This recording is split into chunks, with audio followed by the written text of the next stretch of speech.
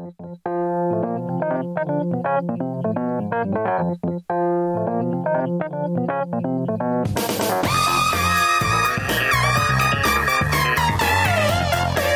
right, everybody, welcome back to Joel Radio. That's right. Joel Radio has returned with what I call the biggest show of the year, and I think it's the biggest show of the year in terms of how many people listen. I think it's the biggest show, and sometimes in length, it's the longest show of the year, so get ready for that. It's Movie Mania 2021, looking back at the year of 2020 in the movies, which I know it seems ridiculous in April to be talking about the movies of 2020, but I'll explain why we're doing that now. Yes. And it's actually had nothing to do with why we're doing it now. I would have loved to have done it on December 31st of 2020, but the way Hollywood works, it doesn't work that way, where they make it easy to review them then. But I am joined in my discussion of Movie Mania and the best movies of the year by Jason Filan-Mayers. Hey, everybody. Did I get your name right? I don't know. Mars Mayers. If you really want to be all sexy and Antonio Banderas about it, it's like Mares. That's how my mom says oh, it, my goodness. Hey, you don't have to be all crazy like that. No. Well, if you want a job in America, don't do that. That's a joke. That's a joke. I love that joke. That's a joke. I love that Why stuff. are you not Jason FM? That's a good, Jason rock and FM. roll. Yeah, that's rock and roll stage name. People remember that. There's a lot of potential there. I may have to seriously consider that. That's your podcast, Jason FM. Oh, there you go. Done. At Joel Radio, Jason FM. Check done. There you go. Off the list. And just, 60-40 is fine for me. Oh, okay. That Yeah, works fine. It's a good split That's for me. your negotiation. I mean, you'll take 40, right? Did we just negotiate? Yeah, you agreed. You shook your head. You I agreed. did. It's all recorded. That's a gentleman's agreement, I guess. It's been recorded. Look, it's right there. It's been recorded. So Jason's joining us today. You did the show last year. I think it was your first time on the show, right? Did the show last year. We had no idea what was about to hit. We're like, well, that's a wrap. Yeah, life is good. Let's walk out the door. we were. It was a couple weeks before it hit. It might have been the last show I did before pandemic. I'd have to go back and look. It was like February. And well, here's the deal. Why we're doing this now? Yeah. The Oscars decided that they would push back the eligibility to the end of February. Okay. So basically, any movie that played in a theater before the end of February qualified to be Oscar eligible. Okay. And then they pushed back the Oscar, the movies would come up by the end of February. The nominations would come out at the end of March. Okay. And then the Oscar ceremony is the end of April. That's right. So here we are. We're still another 2.5 weeks, which in a way will benefit the audience in that if they want to see any of these that we talk about, almost all of them are available at home in one form or another, and we'll try to mention that. Sure. So that in that way, it's good. But sometimes we do the show, and it's like the week for the Oscars. Yeah. And now we're still over 2.5 weeks till the Oscars, so it's crazy. No, it is, but it's great. And also, I use this as an opportunity to see as many of these movies as I could in the theater. I know not everybody wants to do that right now, but it's a great way to support your local theater and go out there and see movies if you can. Yeah. But obviously, it's fun to watch it at home as well. It's the beauty of the time we live in. I will tell you, I think I saw...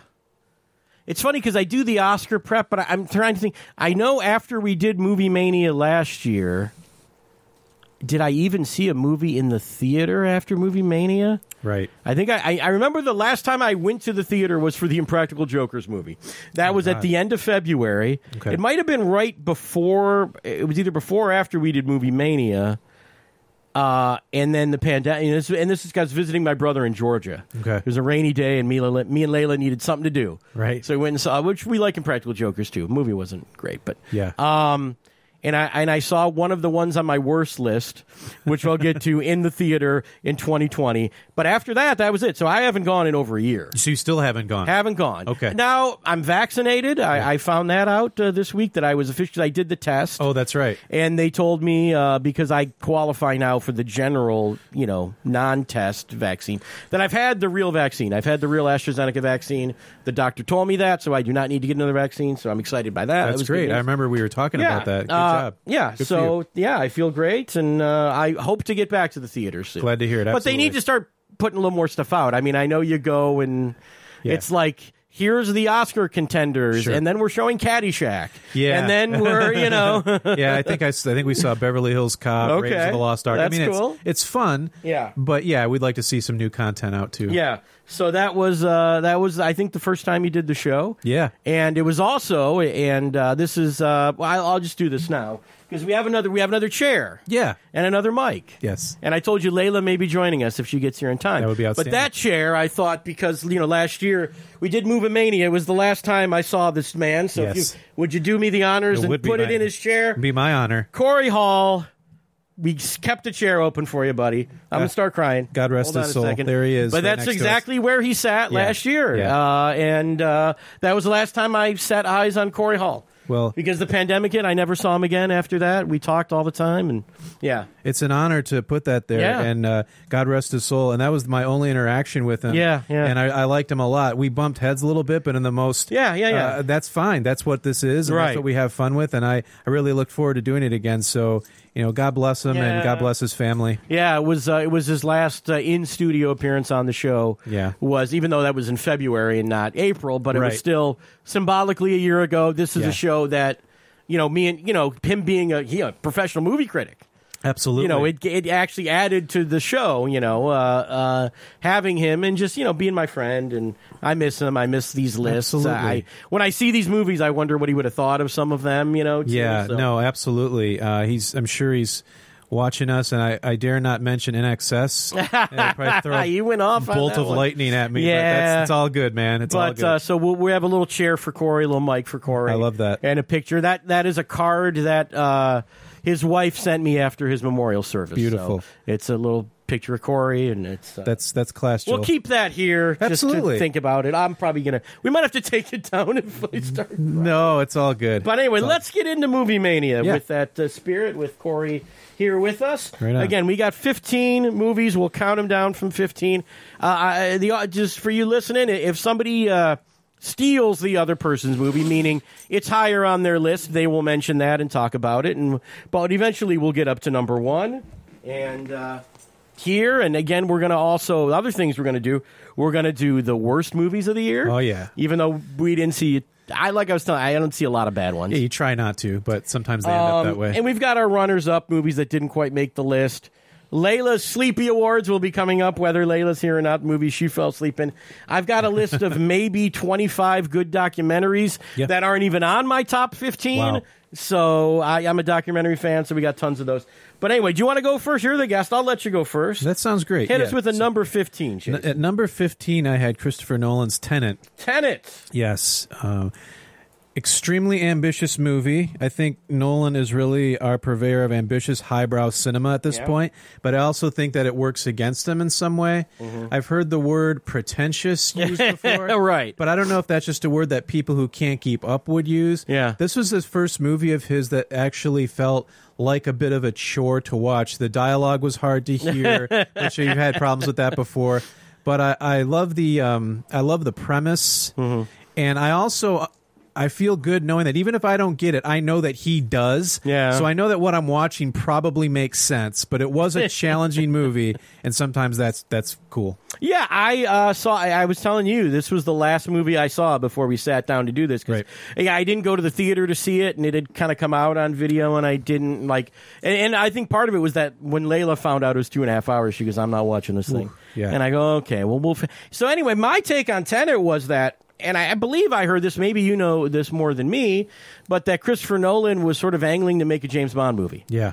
And I kind of feel like this was that. I agree. In a lot of ways, because it really has that structure. It does. Of, he's the CIA guy. Mm-hmm. He has his assistant. He has the gadget person that he goes to. Yep. The villain who talks too much and could have killed him 50,000 times, Tells him but his instead plans, decided to explain the world to him. Kenneth Branagh, who... Oh, whatever. He was nasty. In yeah, that movie. but I kind of look at Kenneth Branagh and I don't think of a Russian, mobster. True. So But he can do it. But he was, he was fine. I thought John David Washington was fantastic. Love him. And visually, it's unbelievable. And that's what you know about Christopher Nolan. I mean, I can't remember if I had Dunkirk as my number one movie of that year. I mean, that was beautiful. I think the thing that a knock against Chris Nolan, too, is that his movies are confusing. Yeah. Even Dunkirk, with its whole land, sea, and air thing, got confusing. It did. When it's like, this is a war movie. Like, just make it, you know. And I think eventually he brings you back in. He does. I think Tenet, if there's a flaw in Tenet, it doesn't bring you back in. The last 30-some minutes of Tenet, it's just all visual, and you're kind of like, I don't even know what these characters are attempting to do with this. Right. It looks cool, what they're doing. It sounds cool. Although, here's the thing about not hearing the dialogue. You know, I watched it here. I have a subwoofer right over there to my left. That subwoofer, the two characters talking to each other, and the subwoofer is like firing off, boom, boom, boom, boom, boom, right, boom, you boom. can't hear the dialogue. And you're just like, well, why? This is a dialogue scene. Right. Why are you even? It's like he's trying to make it more intense just every second of it. Sound mixing has always been sort of perplexing. Yeah, and that's great on one level, but on another level, it's like, give us a break. I know. John David Washington really landed on my map when he did is a Black Klansman. Black Klansman. Spike Lee movie. Yeah, and that was such a good movie, and he was so funny and also serious in it. So great casting, fun movie, interesting concept. I love, like, leading up to it, all the interviews, Christopher Nolan was like, this isn't about time travel, you know, like he was offended. And I guess not in the Back to the Future sense, but I mean, they're jumping through stuff. I mean, it's kind of time it had travel. that Terminator kind of vibe, had a little Matrix vibe in there. So, I mean, I feel like, you know, if you like Mission Impossible movies or Bond movies, this is right in there until it's not. Yes. And then when it's not, it's probably not as good, even if it's like when I'm watching it, I'm like, how the hell did he make, how did they shoot this? Yeah. And I love stuff like that. Yeah. But at the same time, I kind of lost connection. I mean, here's a knock on these, and this is a knock on Bond movies too. Like, you know, none of these guys have wives that they miss. No. They're all just, you know, married to their work. One dimensional guys. I mean, the only one that has a kid is the bad guy. Of course. You know, the only one that has a wife is the bad guy. That's right. You know, nobody else is longing to be home or, I can't wait to get this mission done so I can get back to my wife and get. It's so empty. Even Marvel will pull that shit sometimes. Absolutely. Like Hawkeye had a family. Yeah. So it does feel a little silly in modern times that that's your take on war, which is ultimately sort of what this movie gets to. But I did enjoy Tenet. It was fun. Chris Nolan's great. I think maybe his best work still might be like those first two Batman movies. Yeah. In the sense that they're very easy to understand. Mm-hmm. You know, it's sort of like you take a very easy to understand concept and then you pack all of this visual things that Nolan's so great at, and it makes a movie that everyone can love. Where versus like Inception or this, where it's like, I don't know, people like enjoy what they're seeing, but they don't know that they understand it. Even going back to Memento, which I think was intentionally meant to, and we'll talk a little bit about this in comparison to a movie called The Father, the idea of kind of shaking people up to experience something similar to what the main character is experiencing. And also, Christopher Nolan likes that mystery. You remember that scene in Inception, which he still hasn't really revealed how they did it? Well, Joe Gordon-Levitt's fighting the guy in the rotating.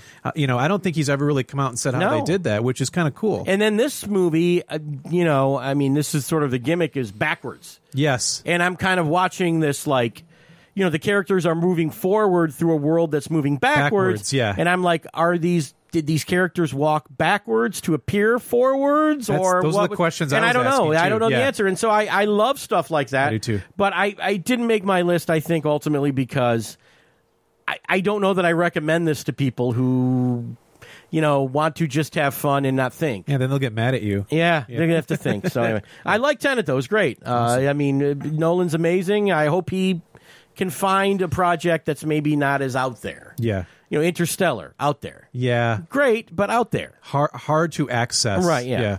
All right, let's talk about my number 15. I just went for it at my 15. Okay. I just said, you know what, we're doing Oscar movies. All right. I put Nomadland at 15. Okay. Maybe the front runner for Best Picture, which we'll get to Oscar nominations, but Nomadland, you know, I've reviewed it on the show. You know, you guys, if you haven't seen it, is on Hulu. Story of a woman who basically lives in an RV, travels around the United States, and takes jobs like Amazon warehouse. She works at a truck stop for a while.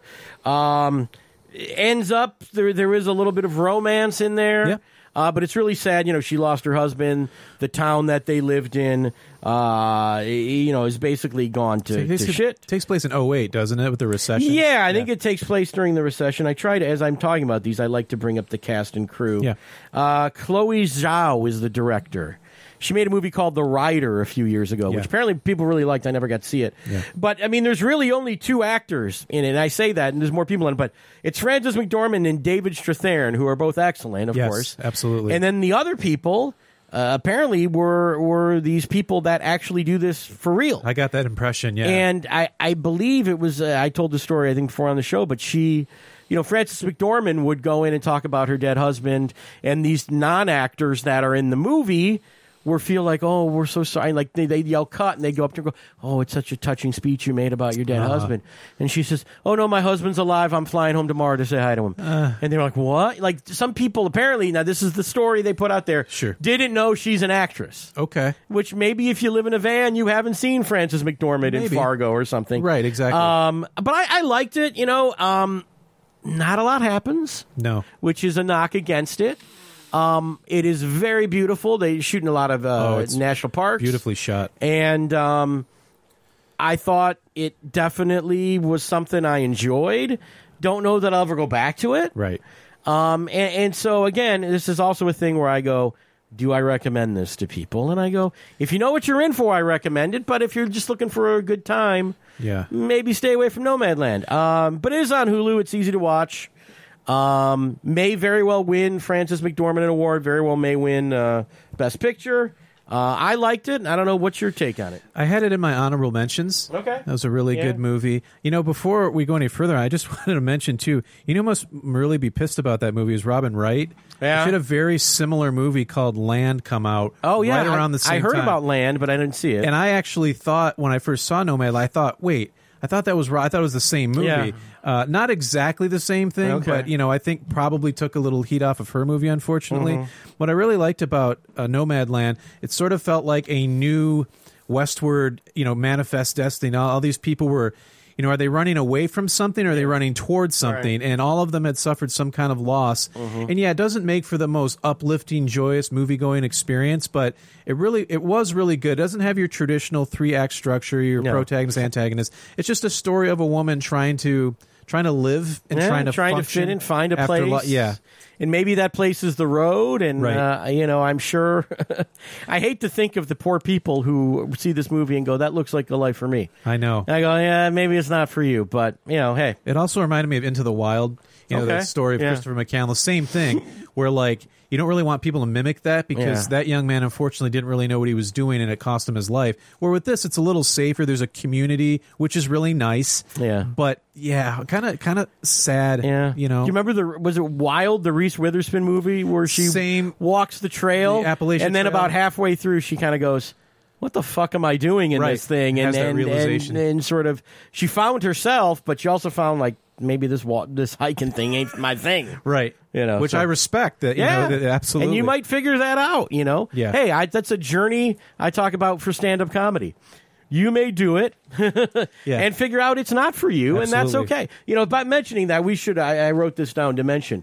We've got a big show coming up a couple weeks from now. Yes. We should tell people about that. Absolutely. Comedy Castle, my advanced comedy class, is doing their final sort of performance to finish out the class, the showcase there. It's April 14th at Mark Ridley's Comedy Castle. Yes. You're going to be on that show because you're in the class right now. I'm going to be on that show. I can't wait. Any chance I get to be on that stage, I always take. When I first took Bill's class, I honestly walked in not thinking we were going to actually use that. I thought they'd have something else. Right. Now, that's like, Yankee Stadium to me. That's unbelievable. So, yes. And I very well may be performing on it. It's sort of up in the air about time. That'd be awesome. That's really why. But generally speaking, I think I'll be at that one. And then if you want to join the advanced comedy class, that starts Saturday, April 17th. You can call the Comedy Castle at 248-542-9900. If you want to sign up and take the advanced comedy class, it's for people with a little bit of experience in comedy. If you don't have experience, we've got a great beginner class with Bill Bouchard as well. Yes.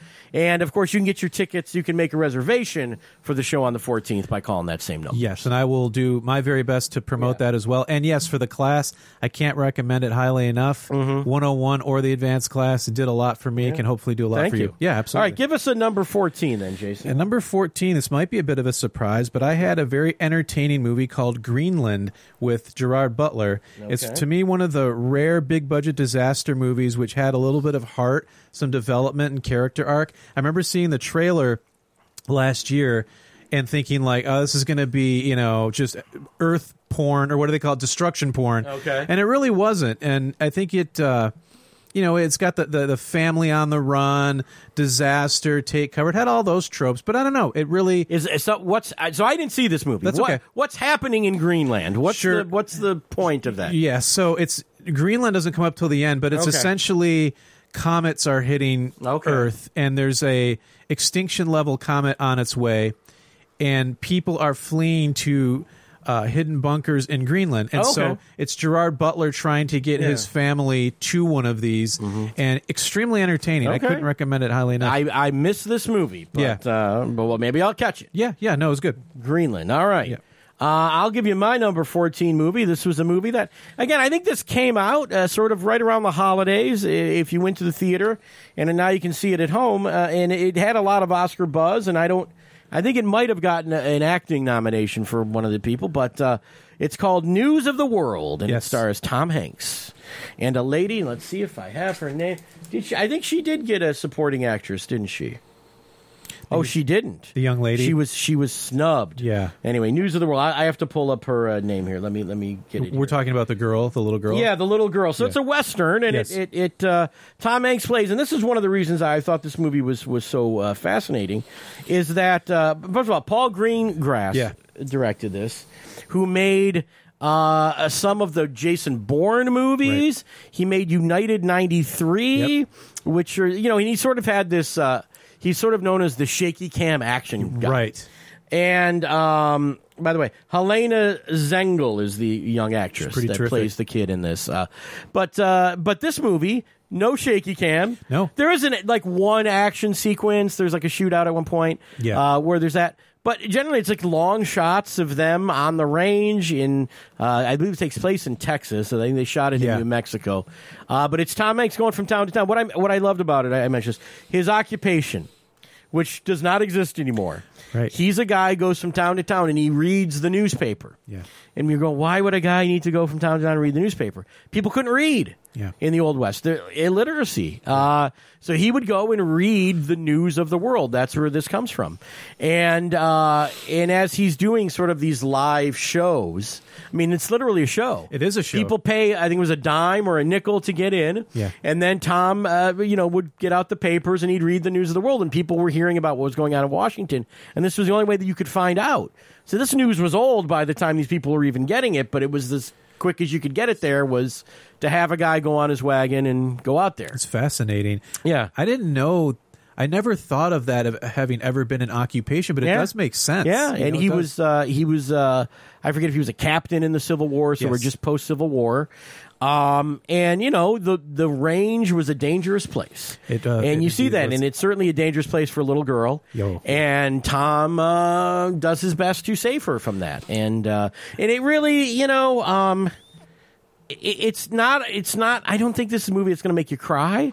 So I don't want you guys to worry that, the little girl gets eaten by wolves or something. Like, it doesn't go there. I think it's actually the journey really is more the Tom Hanks character, right? I mean, then the kid is a kid, and the kid's happy to be where she is.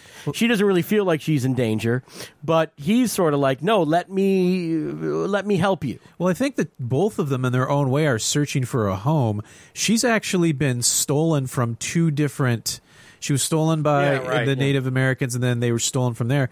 And they're both on a journey together. I had this at number 11 on my list. Okay. And I think the best Westerns are the ones that there are at least two characters interacting, and that there's a journey, like a long journey. And this had that.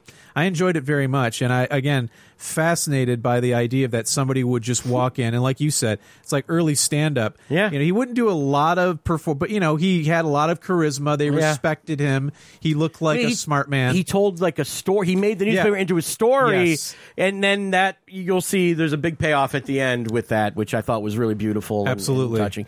So yeah, it's a great movie. Again, people sort of, I think Tom Hanks now, people just assume it's going to be great. Yeah.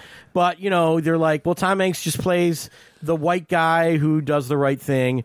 This is no different than that. That's pretty much it. Yeah. It is that thing. But he's really good, and I thought the movie was beautiful. So we'll get to this probably later, but I was thinking about like the best resumes in acting history. Yeah. And I think Gary Oldman might have everybody beaten in that regard. But yeah, Tom Hanks, people forget. I mean, he played a gay man dying of AIDS. He played an astronaut. White guy doing the right thing, I guess, but he's so good at it, That's kind of his thing, and, who's better than him at doing it? Because whoever that is, you replace Tom Hanks with him, but they haven't. And exactly. People might look at this and go, oh, it's just Tom Hanks being Tom Hanks, but it's like, he's great. No, and he got Why not? Good director and a great cast. Absolutely. All right, so I think we're up to year 13. We are. There, Mr. Jason. So at 13, I had a small horror movie called Relic. Relic. And what I really enjoyed about Relic, a few years ago, there was a movie that came out called The Babadook. Yes. And that movie was a horror movie that was a metaphor for grief and depression that definitely resonated with me, and I'm sure with others. Yeah. But this was most certainly a metaphor on dementia. You had, I guess people would have to see it, but without giving away too much, I mean, there's almost like it's an old woman and she's missing for a few days. Then inside her house, there's almost like another house inside the house. It's sort of the reveal. But it's what her daughter goes to visit her because she's missing and goes to find her. And then you sort of go, what's going on with this lady? And in a way, it's almost not even a horror movie to a point. Right. You almost have like half the movie is just, where's my mom? What's she doing? And then and there's not a lot of explanation. Yeah.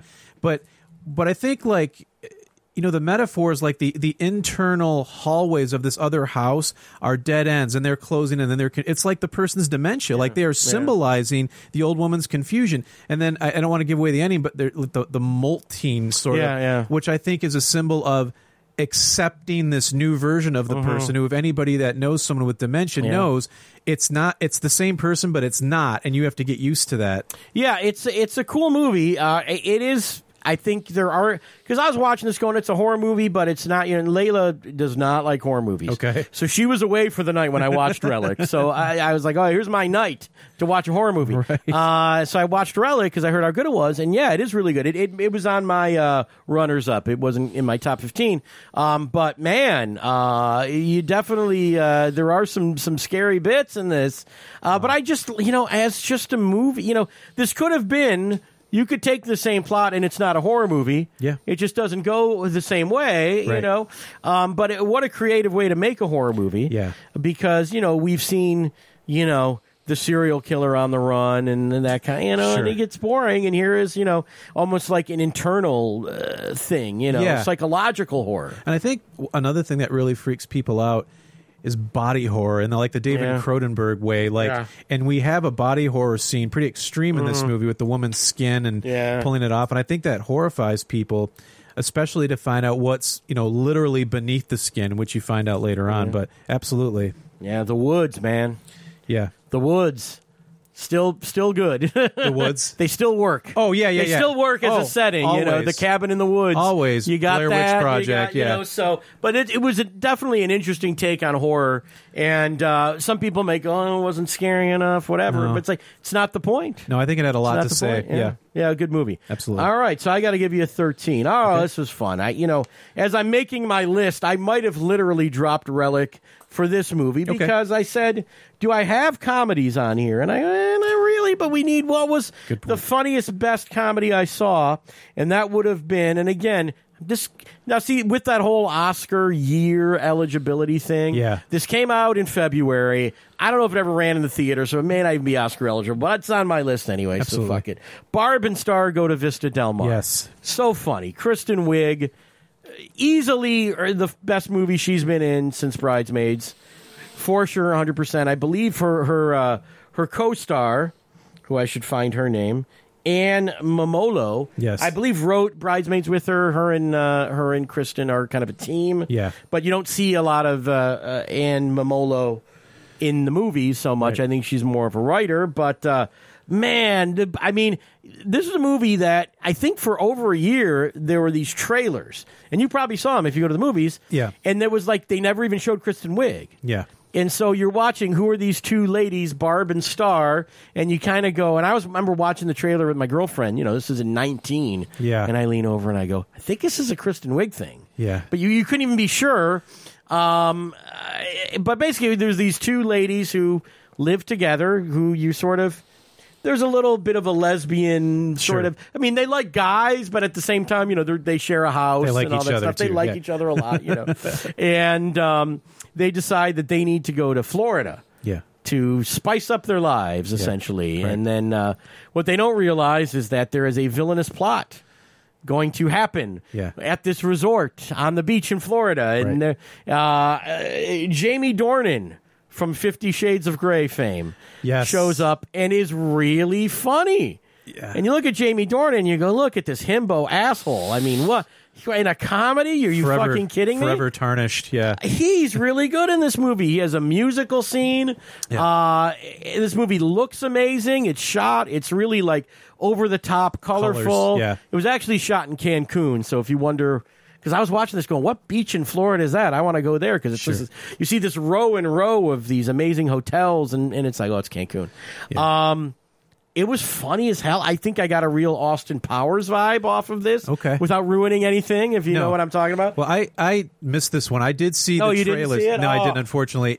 I did see the trailers, and I can relate to the colorful and everything. Didn't quite get to it, but that's a pretty ringing endorsement. It's so funny. I mean, and look, believe me, when I see dumb comedies, I turn away. I run from them. But, this was something my girlfriend wanted to see. I think it came out on like Valentine's weekend. So I said, we'll rent this for Valentine's Day. This will be our little night. Little treat because she'd been wanting to see this. Oh, I want to see Barb and Star. She's like that. She'll see something and go, I want to see this. And I go, that looks stupid as hell. Yeah. And then we watch it. It's stupid as hell. This one was great. That's good to know. So I got to say, Kristen Wiig did and there's cameos in it too. I don't want to ruin. It's just so funny. I wish I could tell you more about it without ruining it because there is, a whole sort of overarching story that, it's just a funny movie. And if also, a lot of people haven't taken vacation, so here you get to go to the beach vicariously for a week. And here's another funny little trivia thing. I was watching the movie, and I finally go, oh, this was Cancun. My girlfriend goes, oh, okay, well, why don't you look into going to Cancun? I go, okay, we're going to go to Cancun. So I start typing in, and I find a resort that seems affordable. Sure. And I click on it, and I'm looking at the photos. And I go, yeah, we can afford this. It's an all-inclusive thing. I don't know if you've ever been to one of those. I haven't. I haven't, no. But it's Mexico all-inclusive. Okay. $700 a person for 4 nights, all-inclusive. So meals, alcohol, everything, airfare. That works. 4 nights at this beautiful resort. It was the literal resort they shot the movie at. No way. And that was coincidental. Are you guys going? Layla doesn't have a passport. Oh, okay. And to fly to Mexico, you need a passport. We could drive. She goes, well, can't we drive to Cancun? I go, if you want to drive you could. from the U.S. border to Cancun Fuck that. In a rental car, we could do that, but that was not a safe thing to do. My Mexican cousins tell me not to do that shit. They're like, stay the fuck away. I spent one afternoon in Mexico. Yeah? I went to Matamoros, which is across from Brownsville, Texas. I was on spring break at South Padre Island. Did you have fun? And I took like a bus trip over. Yeah, I went to the markets and bought mezcal. Okay. Yeah. And you came right back over. Came right back. I bet. But we ate and drank. Yeah. Yeah, we were 18. We were in high school. It was fun. My grandfather's birthplace, Guadalajara. I guess I just read the other day. It's like the #1 cartel city now. Like fuck, I was just wanted to go there. But anyway, I was just going to say about this movie. It's really good to see. I like Kristen Wiig, and it's really good to see her get a win here because I didn't mind her in Wonder Woman 1984. Yeah. But a lot of people she got nominated for a Razzie or something, and I know not everybody saw that movie. But maybe she was miscast. I thought she was fine, but I like her, so I'm glad to hear she got a good one. Yeah, this one's real good. It's her thing. Again, I think it's kind of a shame that there wasn't a theatrical, or there was, no one really went. I saw the trailers forever. The trailers aired forever on this movie, and it was like it finally came out. My girlfriend's like, we got to see this, and it was good. It's funny. Women will like it. I think it's not, look, I'm a comedy snob. I don't like bad stand-up. I don't like bad movies. I don't like bad television shows, but this is a good one, so everyone should see it. Fantastic. All right, I think we're up to number 12 from you, Jason. Yeah. So number 12, I had Herself. Yes. We saw on Amazon Prime. It's an Irish movie about a young woman who is trying to escape her abusive husband. And in doing so, literally is building herself a house on the property of the woman who she works for. And what I really loved about this movie is, especially in today's kind of hashtag Me Too climate, just like, and a lot of guys deserve this, but it was really nice to see, like, there was good men in this movie, too. Yeah. There was the absolute asshole husband who beat her, and then there's these other people, men and women, that kind of come together as a community. And then the message I got from this movie is especially the ending. I knew that motherfucker was going to do that. Well, don't ruin it. Don't ruin it. I got it. But it was the idea that we have to start again, and then when we start again, we have to start again. Then we have to start again, and over, that you're always starting again. But as long as you have something around you, in her case, her children, or the other men and women in the movie, that you have something to live for. So I thought it was a really positive, uplifting message. I love the young woman who played the lead. Thought she was phenomenal. Yeah, I'm trying to find who that is. Is it Claire Dunn? That sounds right. There was... I see. I'm looking at it without seeing the headshots, but she wrote it as well, I think. Oh, fantastic. I think she did. I don't know. It's a great movie, though. I agree with you. Herself is really good. I think some people, when you have a movie that's not a mainstream Hollywood movie, and this is an Irish production with an Irish cast, you don't, and we'll get to this with some other movies, they don't have that Hollywood ending. They don't have that happy thing. Nope. And so a lot of people go, I like this movie, but I didn't like the ending, and it bummed me out, and so I don't want people to see it.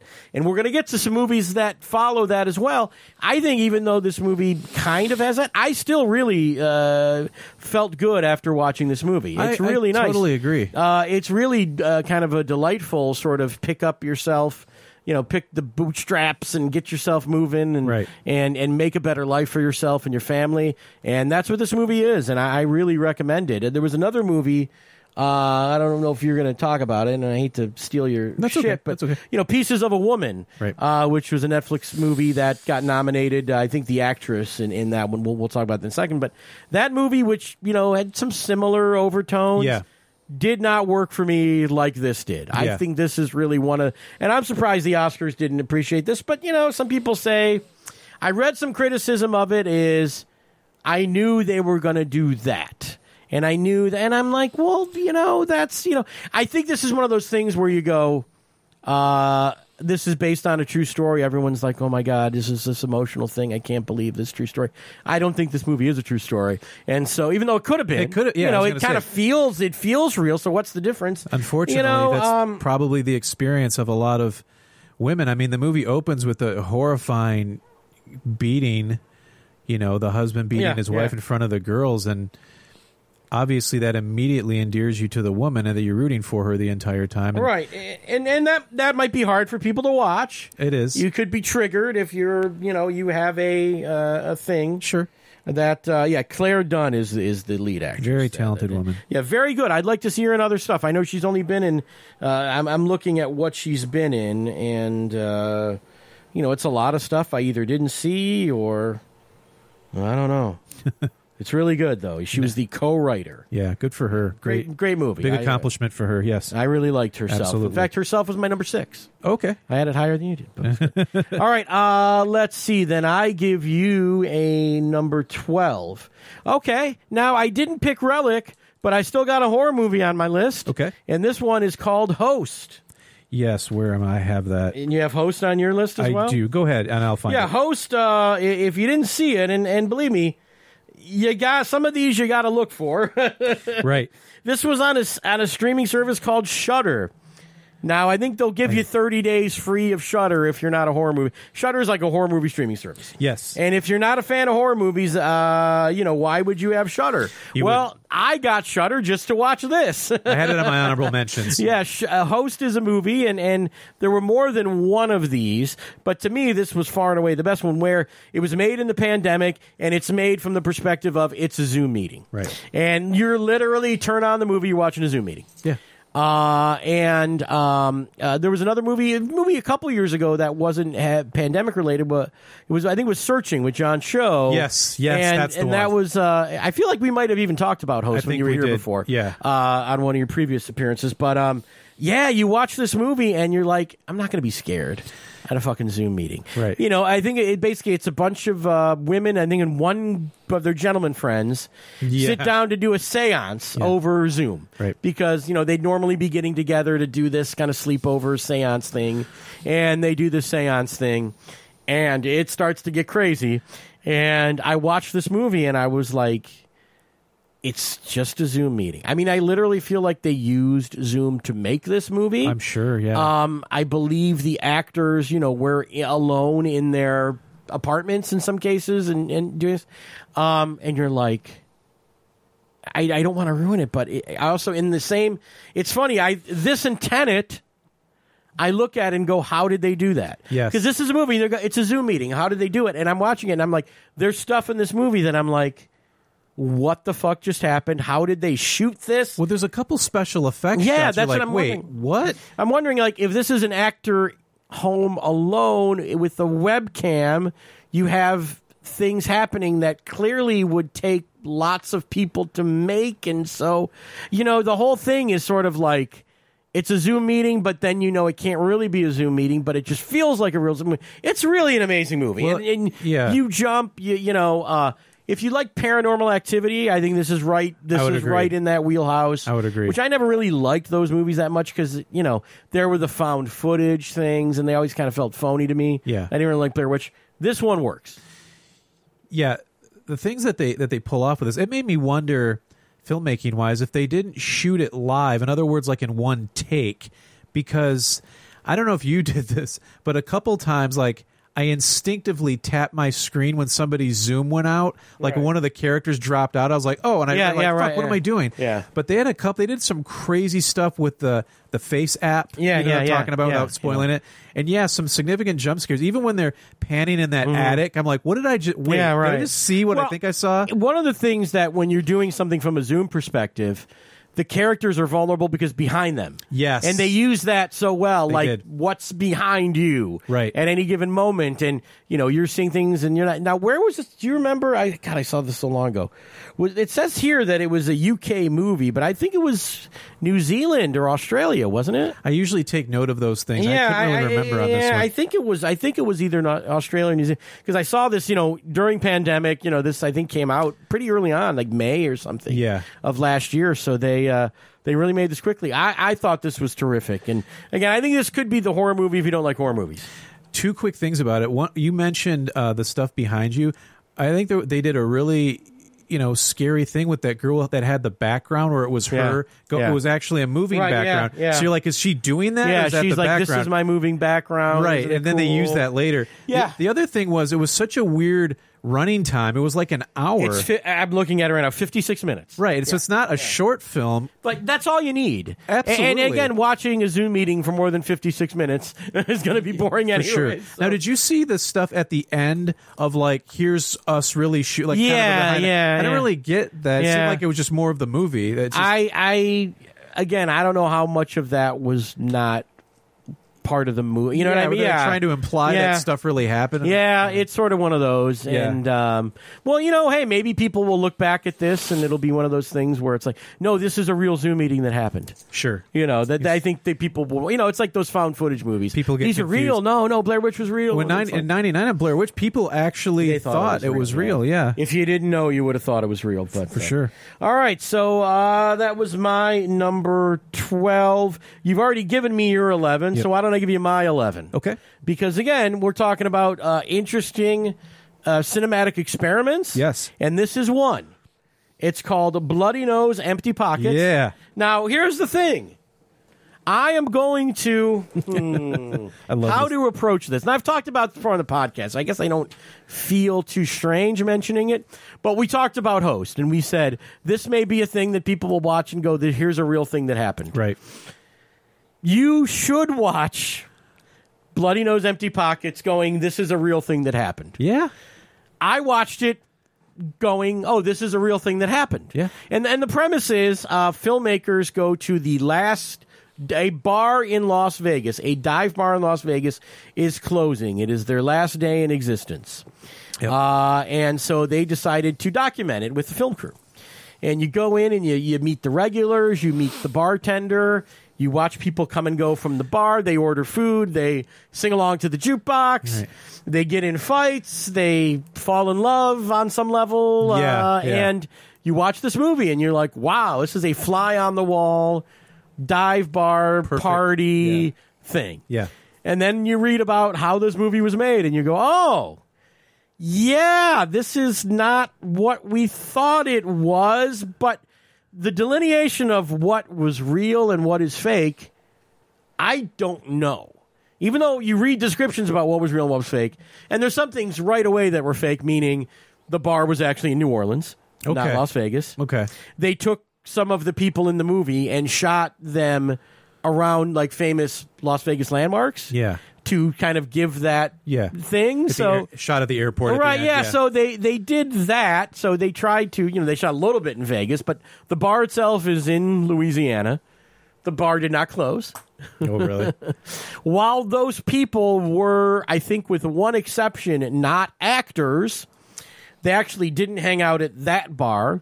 They scouted other bars to find the people. So it's this whole really weird thing about what was real, what was fake. And you sort of were, I know that they also said, the stuff that was on the televisions.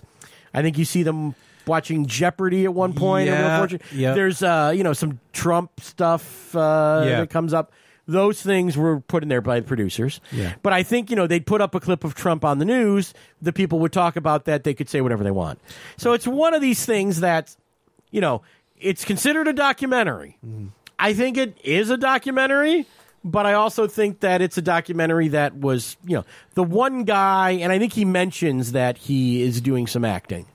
Yeah. The guy who was cleaning, the guy with the long gray ponytail. Oh, yeah. It's a crazy movie, and I loved it. Believe me, I watched this, and I'm 20 minutes in going, this is boring. What's going to happen? Me too. And then by the end, I'm like, I want a show of this. I know. I want an hour of this bar every week. I know. And then I get done and I read about it and I go, oh, yeah, that was not real. I had it. I had it in my honorable mentions. I didn't take it as anything other than a straight documentary. I didn't. Yeah. I kind of shut myself. And they up want you to watch it that way, and I'm kind of ruining it by doing it. But it's almost gets more fascinating when it's not real. Right, because now there's different elements brought into it. I was exactly the same as you. I thought, I don't know that I can do an hour and 40 of this, but it did have that fly on the wall thing going on. And I just, I think we've all, we get to a certain age. You've met all kinds of people from all different places. I felt like I could have walked in that bar and been okay. I think I could be accepted there. Go to Bar in Hamtramck. Exactly. In Detroit. Exactly the same thing. Just normal, decent and you got people. The regulars, and they all know each other, and the bartender's there, and then there's interlopers. I mean, this movie has heroes and villains. It does. Which you wouldn't think. How do you make this documentary about a bar? Like, there's bar patrons that you go, I hate this motherfucker. Like the guy Somebody punch this motherfucker now. Trying to fight everybody. He fucking deserves, douche. And they follow the wait staff, and the one waitress has kids. The kid, and you follow those kids around a little bit. It's really a cool movie. I enjoyed it. That, again, I don't think it's for everybody, but, I mean, as a cinematic experiment, it's kind of unbelievable. And I thought it was one of the funnest, most unique things I saw all year. So the note that I put on it was Barstool Philosophers, and that even though it happened in Vegas or New Orleans, or whatever, like you said, it could be anywhere. Could be anywhere, Everybody's got a bar like that. Exactly. They were like a family. Yeah, you all got a bar like that. And, people, and sort of that thing, and it's sad. Well, I mean, alcoholism, you definitely see that, drug use. Yeah. But also, for some people, their life is their bar. Yeah. It's not my life, thank God. But for some people, that's what it is. those are all their friends. The one guy has a fantastic quote. He says something.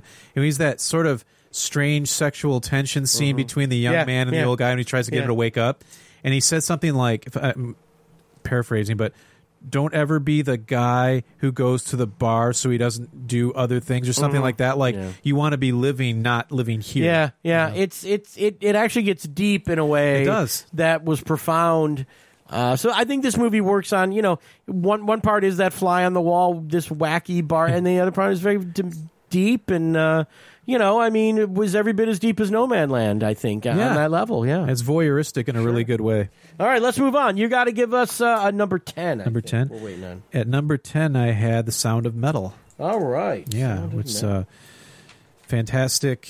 Oh, I guess how to describe this movie. Yeah. I think this movie, its greatest strength is it uses empathy as a lasso and just pulls you in because you're like, I think about this sometime, and it's probably those discussions you have with your friends when you're getting high outside. But it's like, if you had to give up one of your senses, what would it be? Yeah. And it's like, obviously, I wouldn't want to give up my sight, but I also wouldn't want to give up Oasis and the Smiths and Smashing Pumpkins and the things that I love to hear that give me so much energy. Now you have a guy who his life is music, and then it kind of feels like his hearing loss happens overnight, although I don't know if that's really the case. He just kind of like boom. Yeah, it's after a gig. Oh, first of all, a couple things that people should not be afraid to watch this movie. Yeah. The poster is this guy playing the drums. Yeah. And it's called The Sound of Metal. Right. It's not about a metal band. No. Their band is like a indie noise duo. Yeah. It's him and his girlfriend. Yeah.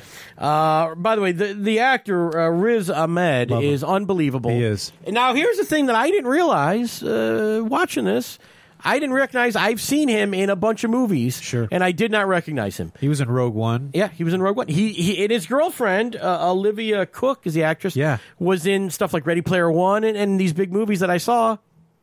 Didn't even recognize her, so it really feels believable. It does, because you don't. And Paul Raci, the other guy who I guess we'll get to, feels completely real. Yeah. So this movie really feels real. But you keep talking about it. No, that's okay. Olivia Cook, I remember specifically from a TV show called Bates Motel. Okay. I loved her in that. And she is very much the sort of girl, everything I've seen her is kind of like the girl next door. And this was sort of like the punk rock version of that. Yeah. Riz was also in a really great movie with Jake Gyllenhaal called Nightcrawler. Okay. Yeah, I've seen. That's another one that I saw. But when I saw this, I didn't know. I didn't know it was him. He's like a chameleon. Yeah. But yeah, I think what really hit home with me on this movie, there's a couple scenes. I think the scene when he goes to the deaf camp and he first communicates with that boy by tapping on the slide. Yeah. I think that's a really big moment in his life. And I think that really is The Sound of Metal. That is literally The Sound of Metal. That exactly it. That good call. That's where the title came from. Completely forgot that. But not the music, but yeah. And I think you see, and you'll probably get into this, but he goes from not being deaf, then being part of the deaf community, then sort of like banished by the deaf community because of a decision he makes, which nobody could really fault him for making, but he doesn't really belong there anymore. Yeah. So, yeah, great movie. It's, and I think, again, if there's any complaint about this movie, because, by the way, Layla really enjoyed Sound of Metal, and I had to kind of twist her arm to watch it because, I knew what it was about roughly, but I try not to spoil it for myself. Sure. It's one of those movies, and we'll get to maybe one or two other ones where, they don't end, they just stop. Good call. And that's, I think, is sort of, if you had to knock, again, you don't have that Hollywood ending like we talked about. No. You don't have that Hollywood ending with this movie. No. But it could have gone this way. You don't know what happens when the movie stops, but you're imagining this for him, or you're imagining that for him. Yeah, where does he go? Where does he go? What does he do? But yeah, to watch, a guy who goes from being in a rock band, kind of living the dream, to having to live in a whole new community, completely isolated from his friends and family, is really tough. And yet you see him find the bright side of it and take what, his musical background, taking that into this community and making it better and teaching children and all that stuff. And it's so great. Such great so stuff. Heartwarming. And, of course, the guy who runs this deaf retreat, that guy Paul Raci, who I guess he knew sign language for some reason. You can read his background. Sure. Is just unbelievable in this. He really is. And, it's sad, but at times... But I think it's ultimately uplifting, and I think it definitely... It's a smaller movie, but it's one of the best of the year for sure. I think I have it at It's higher than you. I had this one at number 4. So, yeah. I think Paul Raci, his scenes almost make the movie feel like a documentary. Yeah, a little bit. Like he's part guru, part father. Yeah. 100% caring person. Without, and I don't know if I can say this without ruining anything, but there's a scene in there that reminds me very much of a scene in Revolutionary Road, if you remember, where the old man I never saw it. Okay, with Leo and Kate. Okay. Well, basically, his old man has a hearing aid, and he can finally hear again, but all he hears is his wife bitching at him. So I think the movie ends with him just saying, fuck this, and he turns it down, and he doesn't want to hear anymore. So there is that sort of thing about, I need this hearing, I need my music, I need this, I need that, and maybe you don't need what you think you need. Maybe you find something that's more important than that. Because it's not all it's cracked up to be when he gets back to it. Yeah, it's a great movie. It's on Prime. So if you got the Amazon Prime, just click on that baby, and it's a really beautiful, wonderful movie. I don't know that. I believe it's even nominated for Best Picture. It is. So it is. Yeah. Hopefully, it's. We'll talk about that shortly. Strong contender. All right. So you gave me a 10, so I gave you my 10. Again, let me just make sure as I'm looking at my list of okay, this is not a Best Picture nominee, but it's nominated. You can see this one on Netflix. My number 10, Ma Rainey's Black Bottom. Yeah. With Chadwick Boseman. Yes. Who now Chadwick Boseman? I believe this was his final film. Yeah. That he made. You can say he's nominated for Best Actor at the Oscars. Mm-hmm. You can say they're going to, if you haven't seen this movie, you could certainly say Chadwick Boseman died young. It's very sad. Mm-hmm. They're going to give him the Oscar because he passed away and he's so sad. Mm-hmm. And I say, fuck you. They're going to give him the Oscar because this is one of the greatest acting performances you'll ever see in your entire life. Amazing. He is unfucking believable. Yeah. So he plays a jazz musician in, I believe it's the 20s. Was it 30s, 20s? In Chicago. I think it's the 20s. Yep. And he's part of Ma Rainey's backup band. He is going in to sing this song. I believe it's the Black Bottom was the song, right? They're at a big recording session. And they have to do this recording session. Now, back then in the 20s, they recorded live. Yeah. And they recorded to, I guess they were acetates at the time. Yeah. So it was literally a record, and there was a needle that cut the record. Yeah. And you kind of you could give more than one shot, but you couldn't rewind and reuse the tape. You had to break the thing. So the pressure of recording, which I thought was some of the best scenes of the movie, were them trying to record this thing with Ma Rainey. With the young man with the stutter. And Ma Rainey is this, well-known, he's not famous, but she is. Right. And so he's got to go in and be this, he's the guitar player, right? Is that what he was? Chadwick? Yeah, what was his instrument? No, he was, I think, trumpet. Was he? Oh, yeah, he was a trumpet player. Okay, again, this one's been a while since I saw it.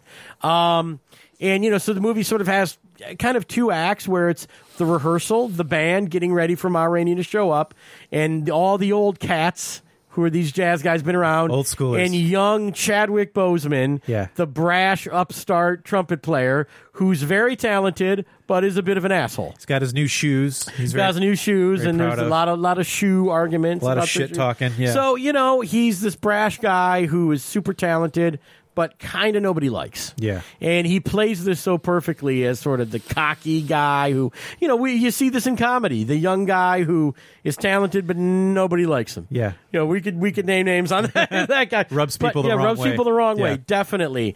And then you see, Ma Rainey and what's going on with her. Well, she's, a lesbian at a time when you couldn't be an out lesbian. Right. And she's very much a diva. Oh, she's and the you don't want, and he sort of crosses her. And that's Viola Davis, who's really great in this movie. She is. As well. Again, people will watch this and go, I hated that ending. And I absolutely get hating the ending. My girlfriend was like, the ending, that fucking... And I go, yeah, I get it. But, this is based on a play. And it does feel stagey. It does feel like times. A play, yeah. Like it's shot on a play. Look, there's only... And I guess there is... I mean, she was a real person. I don't know that this is a true story that happened. I don't believe it is. Based on... But she was a real singer and, but, you go... What happens is... Not happy, certainly, but at the same time, it's it was, you kind of see it coming too. A little, but look, Chadwick Boseman's amazing. The world they create, that record studio, the Jewish guys who run the record studio who are kind of crooked and, all stuff. It really adds up to something special, I think. Really, definitely a unique movie. Chadwick Boseman, give him the award. He's unbelievable. I really liked it. I agree on all that. I had actually had it on my honorable mentions, but it was just right there. Yeah, everything you said. Chadwick Boseman, I think there's a tendency to always say this about people in the arts when they die, because I do think about, like, what would Heath Ledger be doing right now? Mm-hmm. But I think Chadwick's going to be another one of those, because I saw him in Black Panther, obviously, in Avengers and a few other things. But this blew me away. Right. It's complete. It's a very dialogue-heavy role. Mm-hmm. It's a lot of lines, a lot of acting that he has to do, but he's brash and cocky, but likable. As far as the movie itself, there's this symbolism of that alley door that won't open, and then it opens. And we can talk about that. Well, you're rooting for Chadwick Boseman. Totally. You're rooting for him. And so if you feel bad at the end of the movie, I think that's the point. Feel betrayed. I think that's the point. You're disappointed, you're going, you're so invested in him making this record and becoming a star. You want him, even though he's cocky, you want him to learn from his elders, learn to respect his elders, and yet be part of this successful thing. I think I didn't really care for Ma Rainey as a character anyway, but when she crossed paths with Chadwick, I really didn't like her. Nah, well, on his she's side. not supposed to be likable. No, she's not. She's supposed to be. She is another stumbling block for him to get what he wants. Exactly. Because I think there's some dialogue about this person was somebody's backup trumpetist, and now they're doing their own thing, and that's what I want to be. I don't want to be the, it's almost like the comedian that doesn't want to be the MC. They want to be the headliner, and it's like, no, you do this first. You got to start where you start. You're humble. You take your talents, make her a star, and then hopefully that works for you. Absolutely. And this movie had a real classic movie trope that I think it's overlooked. It's the wide-eyed dreamer. I'm going to have my own band, and I got my new shoes, and he was just. He was so much. He thought of him. He built himself up as so much bigger than he was, and I love. He was creating his own legend in the context of this movie, and I love that. Yeah, it's really great. It is on Netflix, so if you want to watch this one, it's nice and easy to watch. And it is. Chadwick Boseman, he also had The Five Bloods that came out this year, which I didn't like as much as a movie, and he's good in it. He's good in that movie as well. But yeah, he, it's a shame we won't see him in anything else. A major shame. And you also, I think, one other thing when you first put this on, if you only know him from Black Panther, when you see how much weight he lost, and that was from his illness, it's kind of shocking too. I think in the Avengers Endgame, I was like, when he comes out at the end, I'm like, God, he's small really there. I'm like, what the hell? Yeah, poor guy. All right, let's give us a number 9, Jason. Okay, at number 9, I had the movie Let Him Go, starring Kevin Costner and Diane Lane, who consequently are also Superman's parents in the DC universe. I don't know if you saw this one. But I didn't. I heard about it and heard it was good and didn't get a chance to see it. So. Try not to judge a book by its cover, but when I saw the poster, it's just like the floating heads of Costner and Diane Lane. I'm like, is he Let Him Go? It just sounds like like a older married couple drama, but it's actually kind of a heartfelt revenge thriller. There's some really violent stuff in there. But is it present day? I think it's the 70s. 70s, okay. Yeah. The 70s. And what I like about that, I always like this, when you can take a movie that could be set at any time, set it in the past so that you can't just have cell phones be the bailout for everybody. That's why you got to. Yeah, but basically the premise is that Diane Lane and Kevin Costner, a married couple, their son dies. The son's wife remarries and takes the grandson. Well, the people they take him to kind of are, I don't even know how you would describe them, scary hill people, not quite, but, I don't know where they fall, but they're bad. They're bad news. And it's kind of about, their marriage. In a lot of movies like this, you see the marriage disintegrating. But what I love about this is their marriage only gets stronger as the movie goes on, which I love. And so it's kind of about, kind of going in to save the kid from this crazy family. And there are some really shocking scenes in this movie. I did not get a chance to see this, but I should see it because, Kevin Costner, when he's good, he's great. He is. And he's not always great. He's not always good, but he's apparently this is good. Diane Lane's been around forever. She has. Doing lots of good stuff. Sometimes it's smaller movies now. But she's really good, so I should see this. Super talented. I know you're not allowed to say this anymore, but she's absolutely gorgeous. I don't care how old she is. I know. She's fucking beautiful, she man. was it Outsiders and Rumblefish? Yeah, going way back. Yeah. Even in was that her in Streets of Fire? She was the singer. That's going way back, too. Yeah. Diane Lane. Love all-time great. Yeah. Let's talk about, so I'm giving you number 9 from my list. Okay. Documentary. Yeah. Okay. This is an actual documentary.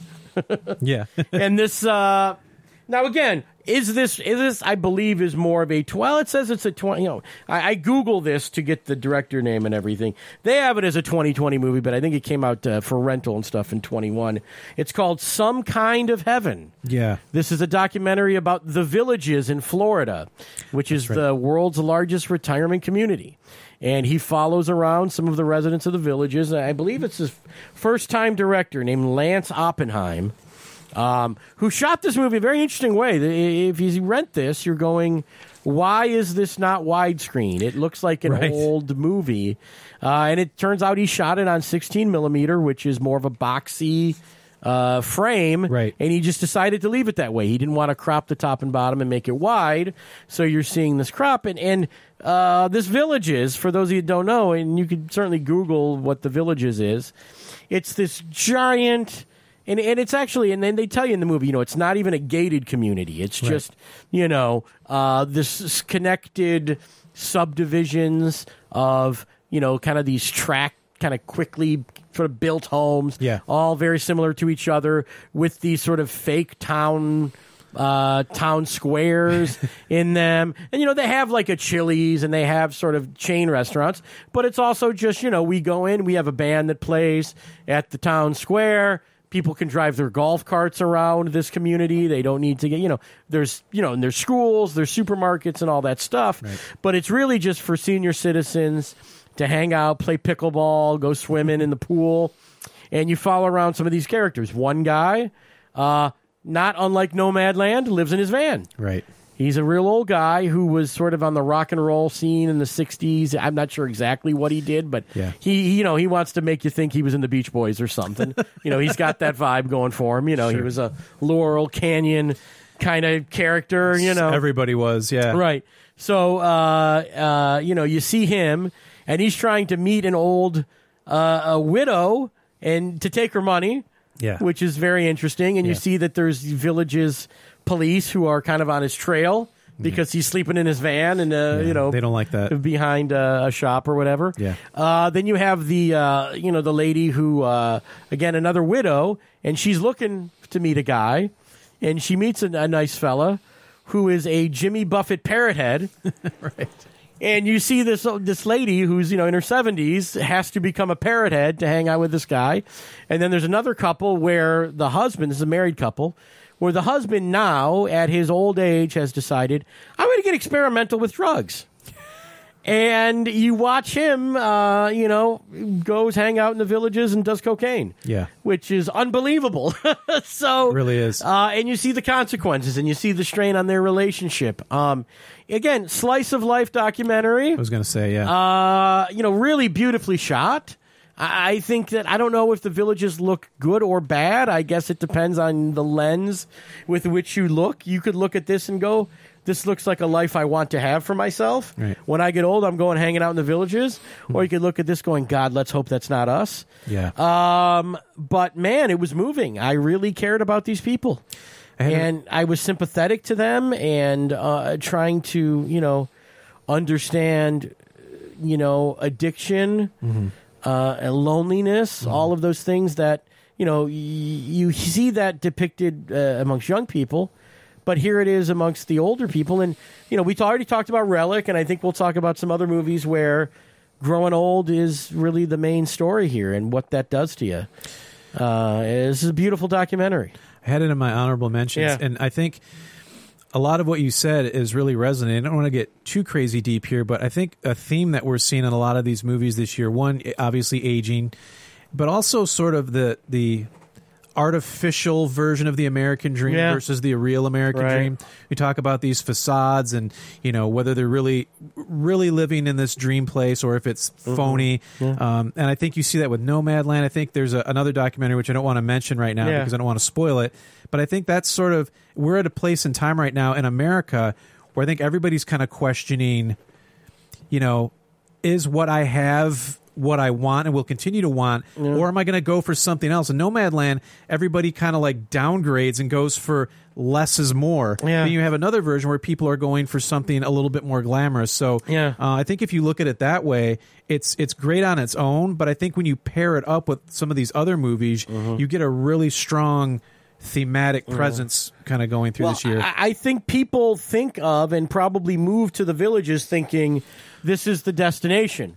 My journey is over. I make it to the villages. That is my destination. And then I realize the journey continues. Oh, of course. And I don't think it ever ends. Right. And I think that you really learn this. There's a lady takes an acting class. Right. It's like you're in acting class in your 80s in the villages, and you're, it's interesting. It's exciting to see that people have that opportunity. So, I think if I was a guy who ran the villages or developed the villages, I think I'd be kind of pissed at this movie. Yeah, I'm sure. But it's real. Yeah. And that's what happens.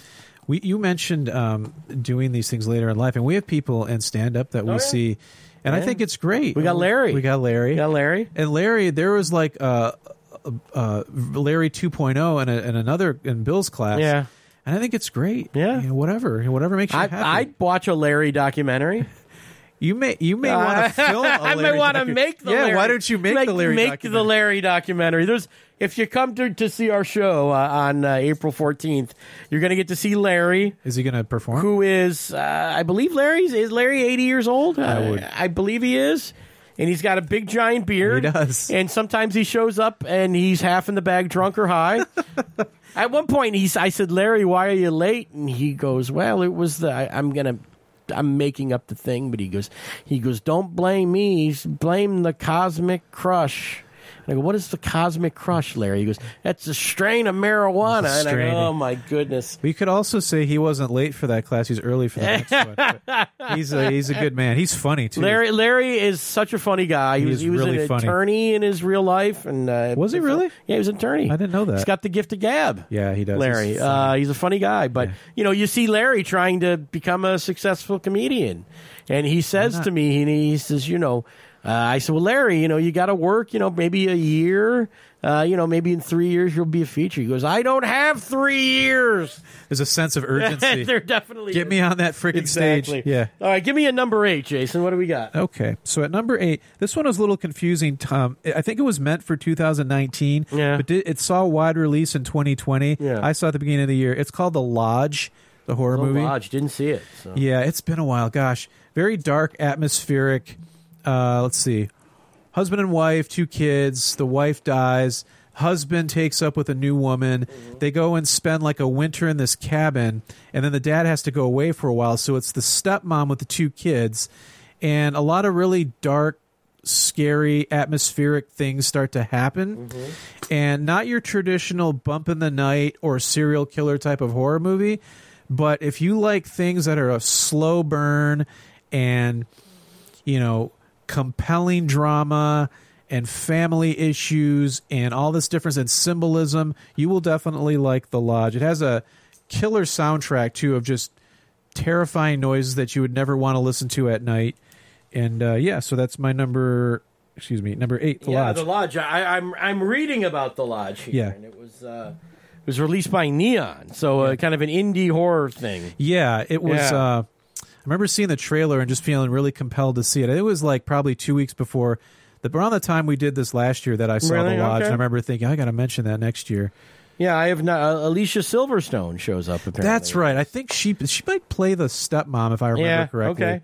I don't know, Riley Keough. She's been in a few things. I don't recognize Richard Armitage, I know, but yeah, okay. Maybe Alicia is the mom. I don't know if it's a death or a divorce. It's been a long time, but yeah, really good stuff. Yeah, The Lodge. I did not see it. Again, I'm not a big horror movie maven. It's all good. But, when people tell me, again, my feeling is I'll watch any genre if I hear it's really good. Right. So I'm not afraid of a really good costume drama. Me neither. I generally hate them. Musicals. Because I don't think they're good. Or I'm not, a really good musical. La La Land, I thought was amazing. I love La La Land. Yeah. But not every musical, hits me or I find good when I do watch them. If I don't find them good, so horror movies. I think that horror movies are very interesting in the last maybe 5 years or last decade because people are taking them in different directions, and they're not slasher movies, and they're not Friday the 13th. It can be just an old person, the Babadook, your kid's book comes alive, and some of these other things, a Midsommar. That was incredibly crazy. Or Relic, Relic, So different approaches to horror other than we're locked in a house and a guy's trying to get in and kill us. Right. Get Out and Us, what cool. Jordan Peele's been doing. I like Us. Those are cool movies too. So I think horror is reinventing itself, and I think it needed to be reinvented. The last kind of wave of horror movies was like Home Invasion. Yeah. And those movies really do scare me because that's one of my biggest fears. Right. And the found footage stuff, the Paranormal Activities kind of had their moment. They did. Again, I think Host is the exception to that, but I feel like those kind of getting pushed out a little bit, but cool. The Lodge. All right, I'm going to give you a number 8 movie. This is one of the big movies. Now, this was, if you want to talk about what was a theme in the 2020 movies, and I think for good reason. And I don't know if it was. I don't think the timing of it means they were in response to this, but in a year that Black Lives Matter became, if not the biggest story, the second biggest story next to COVID. Right. The Black experience on film, both in documentary form and in feature films. A banner year, I think, for that. We already talked about Ma Rainey's Black Bottom. There were tons of documentaries about it. I think even the Five Bloods, that was Vietnam.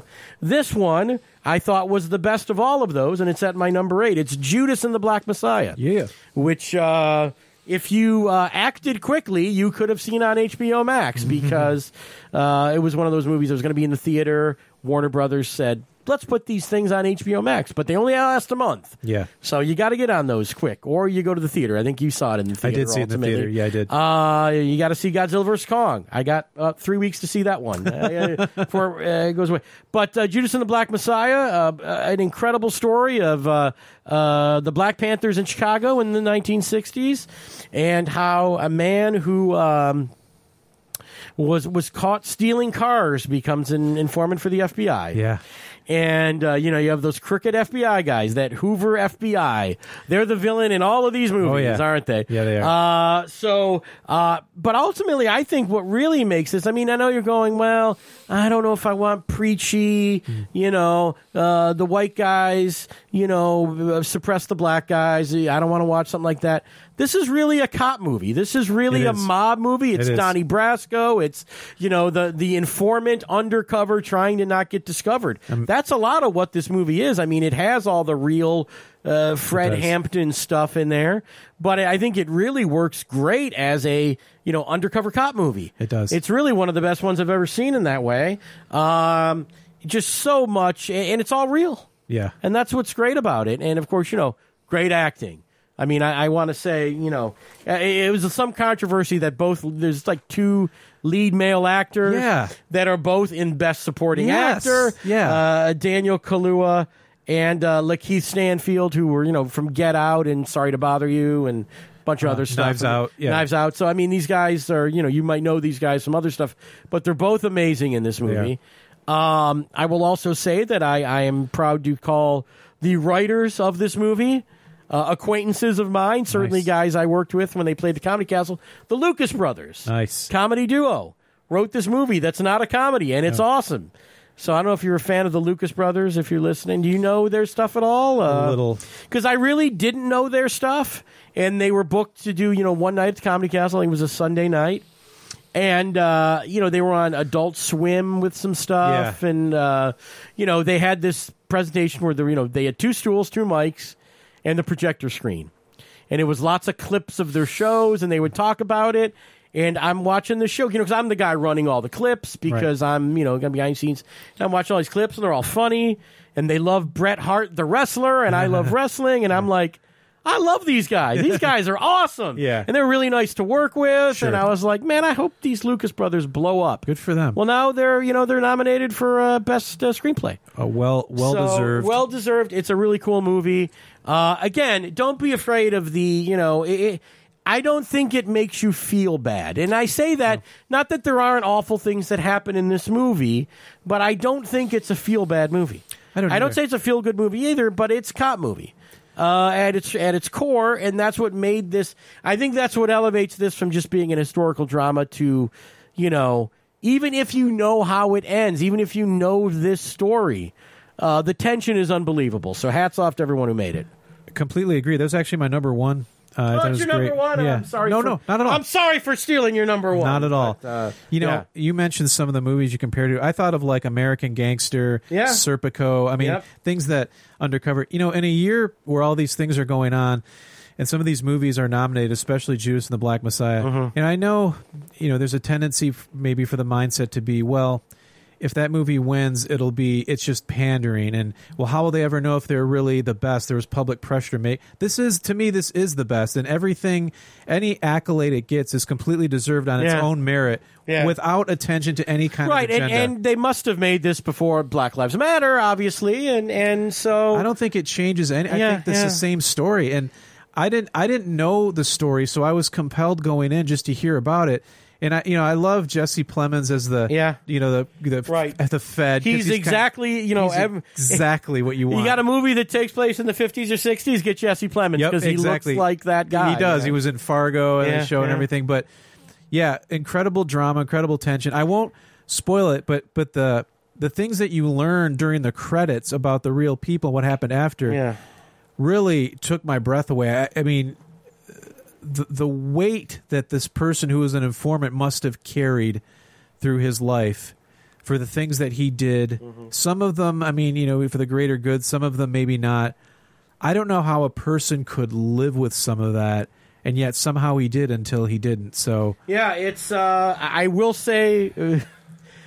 A small knock on this movie is Martin Sheen as J. Edgar Hoover did not work. But aside from that, he's in it for 5 minutes. Like what was that? Yeah, they put like a phony nose on. First of all, Martin Sheen has always been, and maybe this is why they wanted him, because Martin Sheen was always like a Kennedy. He was always, I think he played JFK in a famous... good kind of semi-liberal Yeah, but he's Democrat. always like Bobby. I think he's probably played Bobby and John Kennedy at this point. Right. So you kind of, to see him as Hoover was maybe a little bit of a referential. Slightly distracting, but not a big deal. I kind of was like, what's with this? But, this whole cast, I'm looking at it right now, just unbelievable stuff. This guy, L.G. Smith, who plays, one of the... Lil Rel shows up in this. It's quite a movie. I think you will be sort of on the edge of your seat suspense-wise, and then the message is great too. So it works on a lot of levels. When I think of like a best picture, I always think of something that has a big scale, a big scope, and maybe there's some historical significance to it. And you're right to categorize this more as a cop movie than anything else. It really is. Yeah. You watch this, and you watch this as a cop movie. It's great. It's just unbelievable. It really is. The fact that it's true, and the fact that just makes it all the more powerful. Yeah, it really did. But without that, I think some people would. It could be kind of a woe is me biopic. And it isn't. Not at all. We'll get to a woe is me biopic in my worst movies of the year. And there wasn't any, I think, forced emotion. Like if you remember way back when Spike Lee did Malcolm X, he throws in a Rodney King beating at the end, and I just remember that kind of took me out of the movie. There's a tendency for some of these, and Spike especially, to take what's happening then and beat you over the head with this is happening now. They did that at Black Klansman too. And Harry Belafonte. It's sometimes you just feel like people can make that connection. Exactly. I feel in a way that sometimes you're also dating the thing. Agreed. People are going to look back at this in 20 years and go, okay, you're drawing these connections here, but we can make those connections ourselves. Exactly. Yeah, it doesn't need it. No. All right, so that was my 8, so you got to give us a 7 here. Yeah. At number 7, I had a movie called The Way Back, starring Ben Affleck. Oh, yeah! I meant to see this one. Oh, no problem. I remember this one coming out, and Gavin, it was right before. Right before. Yeah. Right. Yeah. Essentially, he's a high school basketball coach. He's gone through a divorce. Really, really down and out alcoholic. But there's a lot of tropes that would follow a movie like that. And, he gets sober, leads the team to the championship, and everybody's good. And it just doesn't fall that way. It never feels cliche or contrived. And I never really understood back in the day why people didn't think more highly of Ben Affleck's acting ability. He is absolutely fantastic in this movie. And I think had it come out a little while later in the year, maybe he'd be looking at some type of nominations. It really did. It was very critically. It was very highly. Yeah, praised. I remember being highly acclaimed, and it came out right as the pandemic was hitting. Yeah, and so I never really got a chance to see it. But no, I mean, like I said, but it's not. I mean, because it's a sports movie, he's a basketball coach, and but it's not what you typically think. It's not Hoosiers, It's right, not. It's not that. It's takes some different directions and will hit home for people that struggle with addiction. But I also think, it's not without a sense of hope and a sense of redemption, which is great. I think this movie, too, was getting a lot of mentions because it was Affleck's way back. Affleck has kind of been not doing well career-wise, and I think he's also had some alcohol and gambling issues and things like that. Oh, that's right, yeah, real life, yeah. And so I think the movie had a lot of parallels with his real life. Yeah. And I think people said, that's why it's so good. He's, he won the producer. I think Argo won Best Picture, so he would have gotten a producer Oscar for that. Then he kind of went up and down. Then I thought he was a great Batman, but DC's kind of screwed up their universe. And it's good to see him kind of back on the map. Yeah, it's so good for him. I mean, look, we all know Ben Affleck can be a great actor, absolutely, but he's not always has great material to work with. Agreed. And this is one of his good ones. All Absolutely. right, I'll give you number 7 here. We're going back to the realm of documentaries for my number 7. And this is a film. Now, I've talked about this on the show. There were 2 documentaries, both excellent, on the same topic. And they were both about the murder of journalist Jamal Khashoggi. Yes. I went with this one. Maybe this is the louder, more brash version of that story, but I chose The Dissident for my number 7. Now, so this director, I should have this up here. Let me get it here for you. So the murder of Jamal Khashoggi, which is a well-known story, I think at this point. He was a famous journalist in Saudi Arabia. Had some criticisms of the kingdom and its government and its leaders, ended up having to leave Saudi Arabia, became an exile in the United States, got a job with the Washington Post, was very critical of the kingdom in Saudi Arabia. He ended up moving to Turkey because a lot of the Saudi dissidents moved to Turkey. He moved to Turkey, fell in love, and was ultimately invited to the Saudi embassy, where he never returned from. Yeah. And he was murdered there.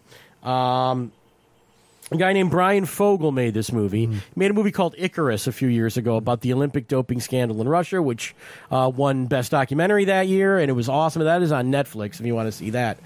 But The Dissident, and the reason I talk about, I mentioned this instead of Kingdom of Silence was the other documentary that came out about Khashoggi this year.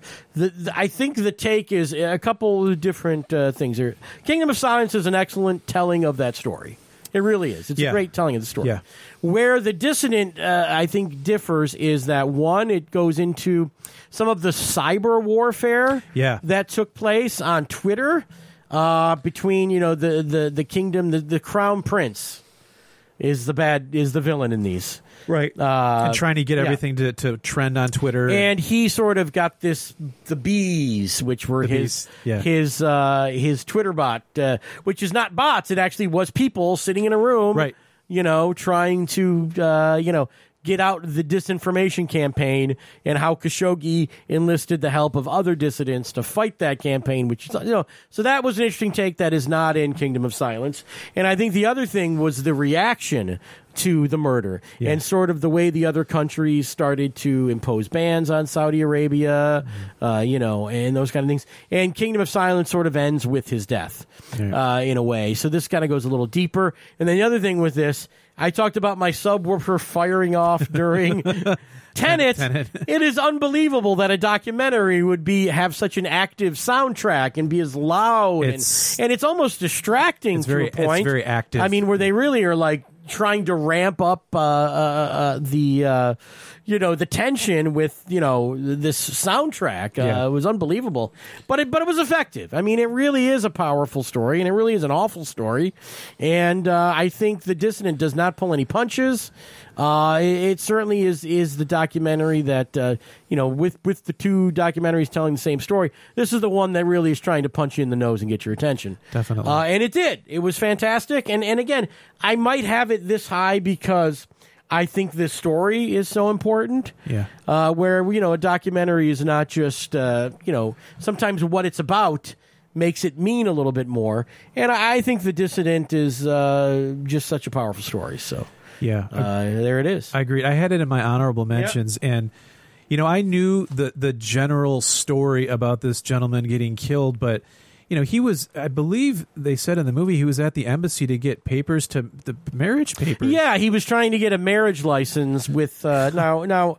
This is not brought. I think The Dissident overlooked this, but he had a wife in America, which I don't know if they mentioned that or not. There's more of that in Kingdom of Silence because. Okay. That wife took part in that one, the American wife. Okay. But the Turkish or the wife that resided in Turkey is in Kingdom of Silence, is in Dissident, but not Kingdom of Silence. The other wife is in Kingdom of Silence, but not The Dissident. Some of the other people are the same in both. Didn't he have a family in Saudi Arabia too? Or are we talking about the American? He split with them when he left, and then found a wife in America before the wife in Turkey, and they ignored that. They did ignore that. Okay, but that if you see Kingdom of Silence, you'll actually meet her. Okay, which goes to sort of tarnish Khashoggi's reputation slightly. But again, the fucking guy got his head cut off in an embassy. Right. I mean, he was still a good guy. He still was doing the right thing. He was. And did not deserve to die. But yeah, and the details about his murder, much more graphic in The Dissident as well. So. Yeah, something that Jamal said in that movie that really resonated with me, he mentioned that whenever you reach a point where you're afraid to speak up, then freedom of speech dies. Mm-hmm. And one of the things, as a former English and public speaking professor, what I hear people say, this always bothers me. I hear them say, well, freedom of speech doesn't mean freedom from consequences. Yeah. And I fucking hate that saying because it's like, well, to an extent it does. Yeah, what does free mean? It's the, you can't yell fire in a crowded theater unless there's a fire. You incite riots. You can't incite riots. You can't incite violence and those kind of things. Sure. But yeah, it's like this Saudi Arabia. You got to look at this place and go, how tied in are we to them, and is that a good thing? And strategically, with Iraq and the Middle East, you want them on our side, but. Those people do not believe in American values, at least some of them. Not at all. At least some of them. And the ones that do get punished. Going back even to 9/11/01, I remember hearing that like 16 of the hijackers were Saudis, and I'm like, so we're going to go to war with Saudi Arabia? There's no fucking way we would do that. There's no way we would do that. So. It's definitely a very complicated situation. I think that what we've seen, with his murder and the reaction to it, and a guy like Jeff Bezos, who owns the Washington Post, right, did a great thing by going to Turkey for the memorial. He did, and he didn't have to, putting himself perhaps at some risk, personally, I was thinking about to that. go there, but there he is in the movie, so good on him. Absolutely. All right, give us a number 6, Jason. What do you got? All right. Let's see. At number 6, I had Promising Young Woman. All right, Promising Young Woman. So when I first saw the trailers to this movie, I thought, well, this is Me Too, the movie. Yeah, this is going to capitalize on that specifically. And I think to call it that really sells it short, because I think it's so much more than that. I think it does suffer from a little bit of an identity crisis. Are you an exploitation film? Are you a dark comedy? But maybe it can be all of those things. Yeah. But I think, people probably know the basic premise. A girl, was wronged in some way by a guy. Not like he broke her heart, but, I don't want to ruin anything, but it's something that happened to her friend. And this is kind of her journey to kind of understand that. And the trailers would make you think that this is just a revenge. Like, I thought it was Dexter. I thought it was female Dexter. Yeah. And it's not quite that. And I think there's one good male character, and it was Clancy, who played her father. Is it Clancy Johnson, the actor? And, everybody else is sort of like, even when the guy's good... Yeah, Bo Burnham plays kind of the good guy, and was courting her, and and you're with not much success. No, but at a certain point, there's this great scene where they're dancing in the drugstore to a Paris Hilton song, and you're like, "Is this guy going to be? Yeah, he's going to disappoint us, isn't he? Whatever." But and then a very shocking ending. But Carey Mulligan, I love. She's great in this. She's absolutely phenomenal. And strangely enough, this sounds almost twisted to say, but I found it extremely entertaining. Yeah. It was fun to watch. It's fun to watch in a way that you think this topic wouldn't be. Yes. It's really great that way, yeah. You got anything else on this one, or can I? Well, I'm just going to say, I've heard a lot of guys say, oh, it makes me ashamed to be a man. Fuck that. The thing is, I don't know any guys who behave in that way. So when I see those kind of guys get taken down, hey, I'm cool with it, man. I don't really mind. I don't think you're seeing a movie where it's unjust or the wrong people are being punished. There's some bad guys. Yeah, and look, I'm not saying all women should do what she does. No. Because obviously it's very risky and very dangerous. And that does rear its head at one point in the movie. But I think one of the things, by the way, it's my number one movie of the year. Awesome. It's my favorite movie. There, I stole your thunder. Their favorite movie. Because you know what? It is a serious issue, and Me Too is, still in the front of a lot of people's minds. But it is, you can watch it as a fun movie. You can. You can watch it as, this is just, a girl getting revenge on bad guys. Yeah. Which it is. Carey Mulligan's amazing. And I think we talked about this once, because me and Jason have these conversations sometimes, not on the show, about movies. And I said, because I think you hadn't seen this yet, and I said, well, one of the things that it does so wonderfully is that it takes these very, very likable, well-known male actors, and they're the bad guys. Yeah.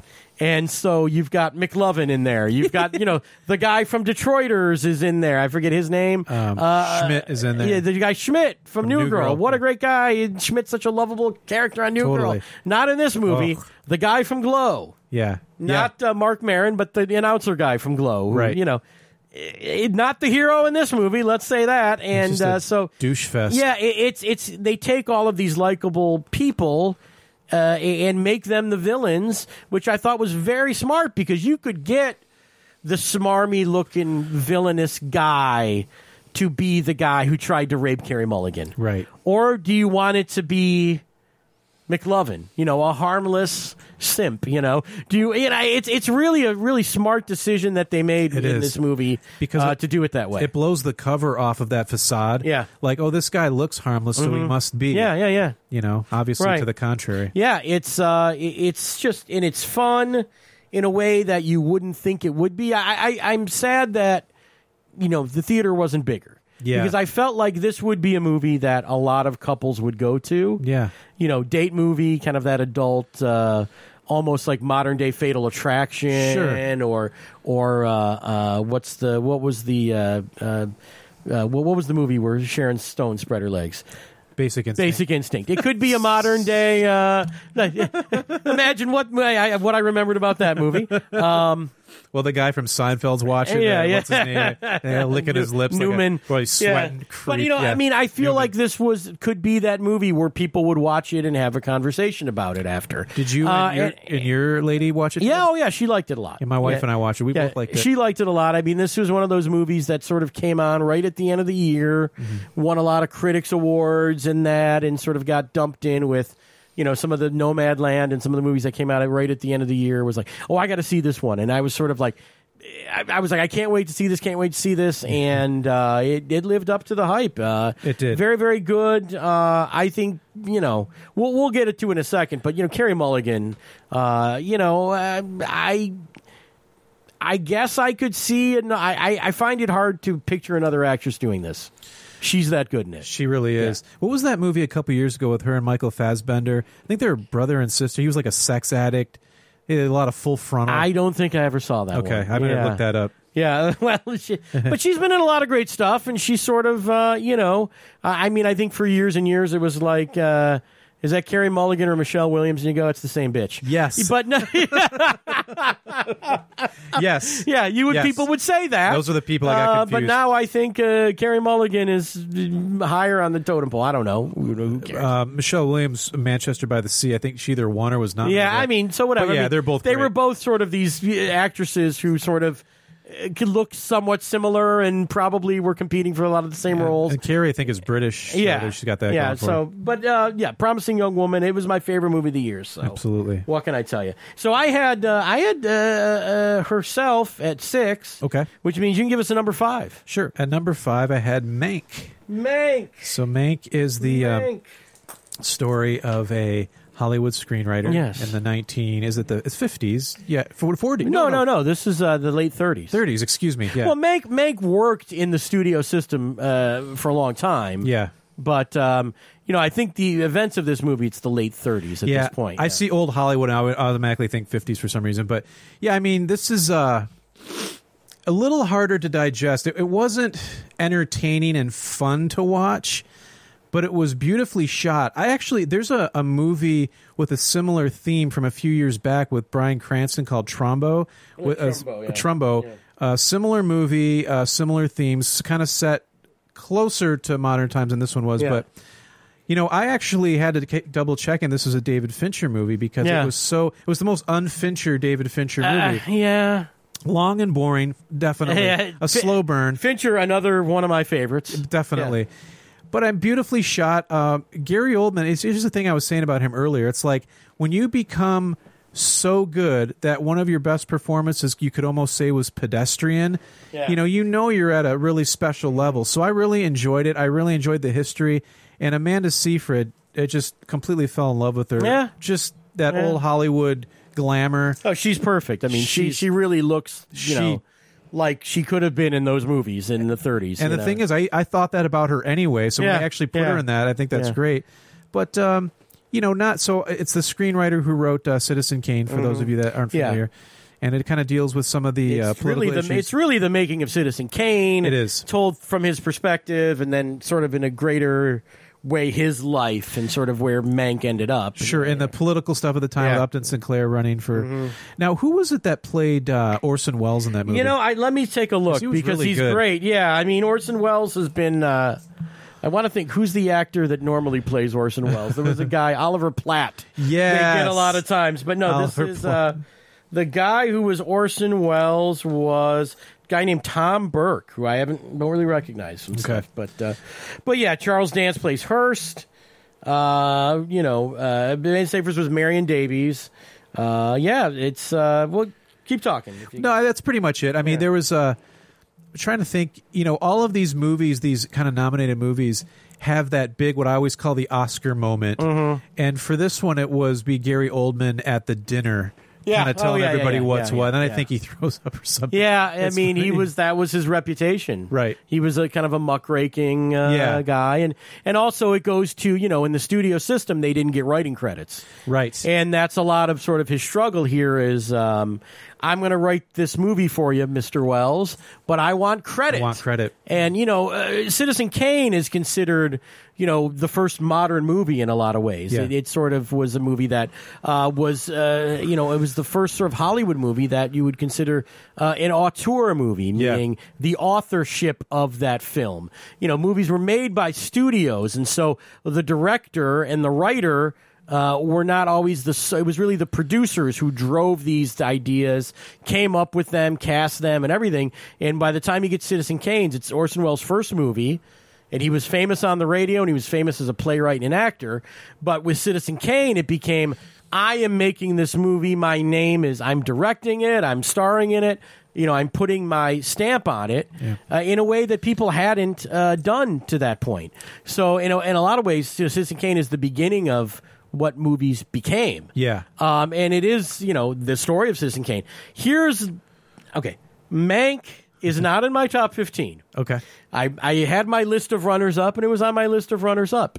And then I went there might be a spot for this on my worst list. And let me explain. Okay. I agree with everything you said about this movie, how beautifully shot it is, the performances are unbelievable in this movie. As someone who went to film, I feel like this is a movie that is made for people who went to film school. Okay. Which, that is me. Mm-hmm. And I still didn't give a shit. Really? Yeah, I didn't give a shit. I didn't give a shit about this guy. I mean, look, I feel like you really need to see Citizen Kane to enjoy this movie. Yeah. I think if you don't know Citizen Kane or the making of this movie, I think it's all going to fly over your head. Yeah. I think they didn't make it clear what Hearst's deal was. Yeah, they did. They really, but again, it's assuming you know who Hearst was. Right. It's assuming you know Citizen Kane. It's assuming you know about the studio system. It's assuming you know, maybe this is even a thing for you where, why is this movie shot this way? Why does it look like this? Because it's shot in the style of Citizen Kane. Right. The flashbacks are taken from Citizen Kane. Totally, yeah. It's all, the lighting and that. Now, they did shoot this widescreen. Citizen Kane was 4:3. Yeah. So he did make that concession to modern filmdom.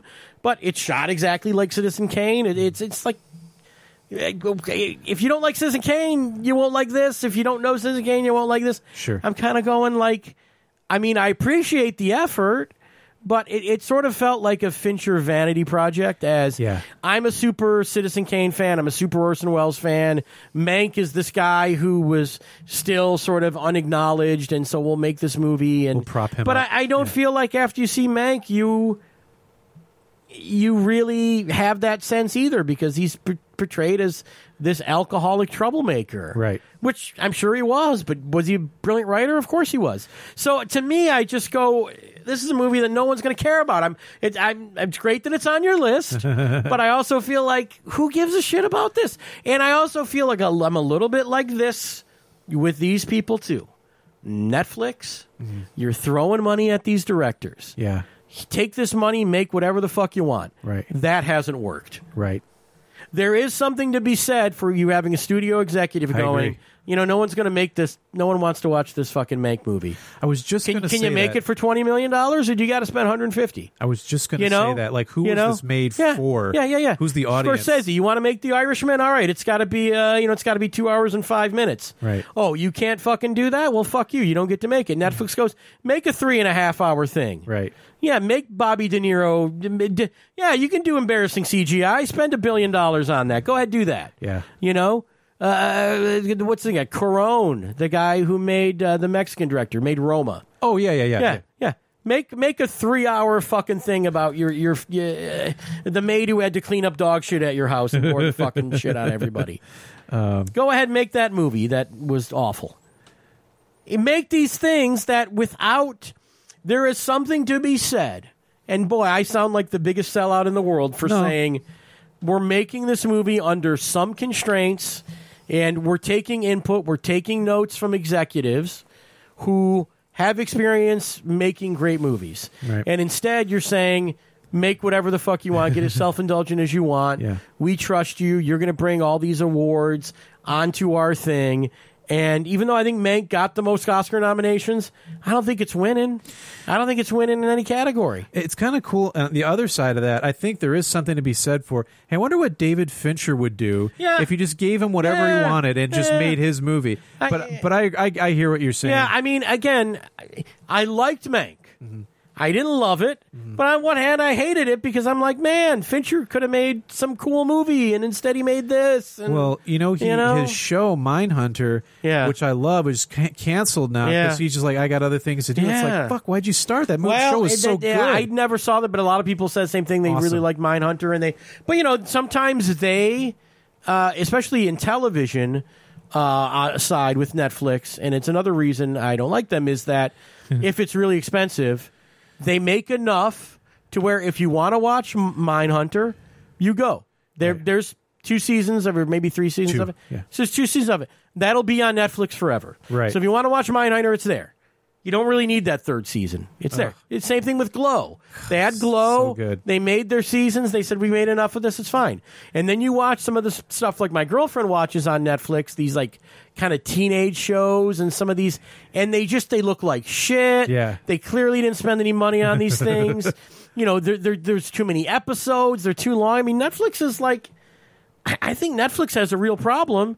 I mean, I think there's a certain percentage of people that don't care. Yeah. They're going to watch. That's what they have. They don't have cable. They don't subscribe to Hulu. They don't get HBO Max. They don't give a shit. Right. And then I look at HBO Max and go, that's people who give a shit. Yeah, oh yeah. And you watch their stuff and you're like, HBO for years and years. Why were they good? Because they had these executives who were making the decisions to make these great projects. I mean, they're always demonized, but there's a lot to be said for their input. Right. And I think Netflix trying to be, we're so friendly to filmmakers, we're just going to pour money on them. And, it's like, Netflix is super successful. But, for me, if you tell me this is a Netflix original, I kind of go, okay. Now, look, there's stuff that they would have been in the theater and they buy it and they put it on Netflix, and that's fine. And that was that Pieces of a Woman movie. Right. But I think Mank was one of their from ground up projects, and I just go, didn't work for me. Sure. And look, he made this movie for me, and I'm like, nah. No thanks. Yeah, no thanks. You can have it back. I'll watch something else. All right, Mank was your number 5, Jason, so yes, I got to give you a 5. Right on.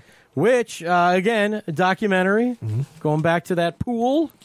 By the way, this documentary, and none that we've talked about so far, were actually nominated for Best Documentary at the Oscars. Oh, that's a shame. Yeah, we'll get to those, because I did see all of the Oscar-nominated documentaries. Yep. But I really enjoyed this one, and then look, oh boy, now I realize what I've done. I've shit-talked the shit out of Netflix, and now I'm throwing a Netflix movie on there. Which, Ma Rainey's Black Bottom was Netflix. Yeah, to their credit. But again, I feel like that might have been something that could have been, I don't know. I don't know what the genesis of Ma Rainey was. No idea. But anyway, let's talk about this. This is a documentary on Netflix. It's excellent. Again, kind of the themes that we've talked about. Elderly people, that kind of stuff. So you probably know what I'm going to say. But Dick Johnson is dead. Yes. The number 5 movie on my list. And, so the lady Kristen Johnson is the director, and she's directed, I think, documentaries in the past or whatever, but she decides to document her elderly father, who is starting to show some signs of senility. He's unable to do, he's a therapist, right? I think he's psychiatrist. Psychotherapist. And he's unable to do his job, so he has to retire. She wants him to move in with her and her family, which he does. But part of her methodology for dealing with the imminent loss of her father, at least in her mind, is to kill him on film. Right. It's a very odd premise for a documentary. So you see part of the movie, and I think the way that they really marketed this was like, let's show different ways to kill. Yeah. I think the one that's in all the marketing is they drop it. He's walking down the street and air conditioner falls on his head. Yeah. But there's other things. I'm trying to remember what were the other ways that he falls down the stairs at one point. That one, which they show they cut to a stunt man. They show Dick walking down the stairs.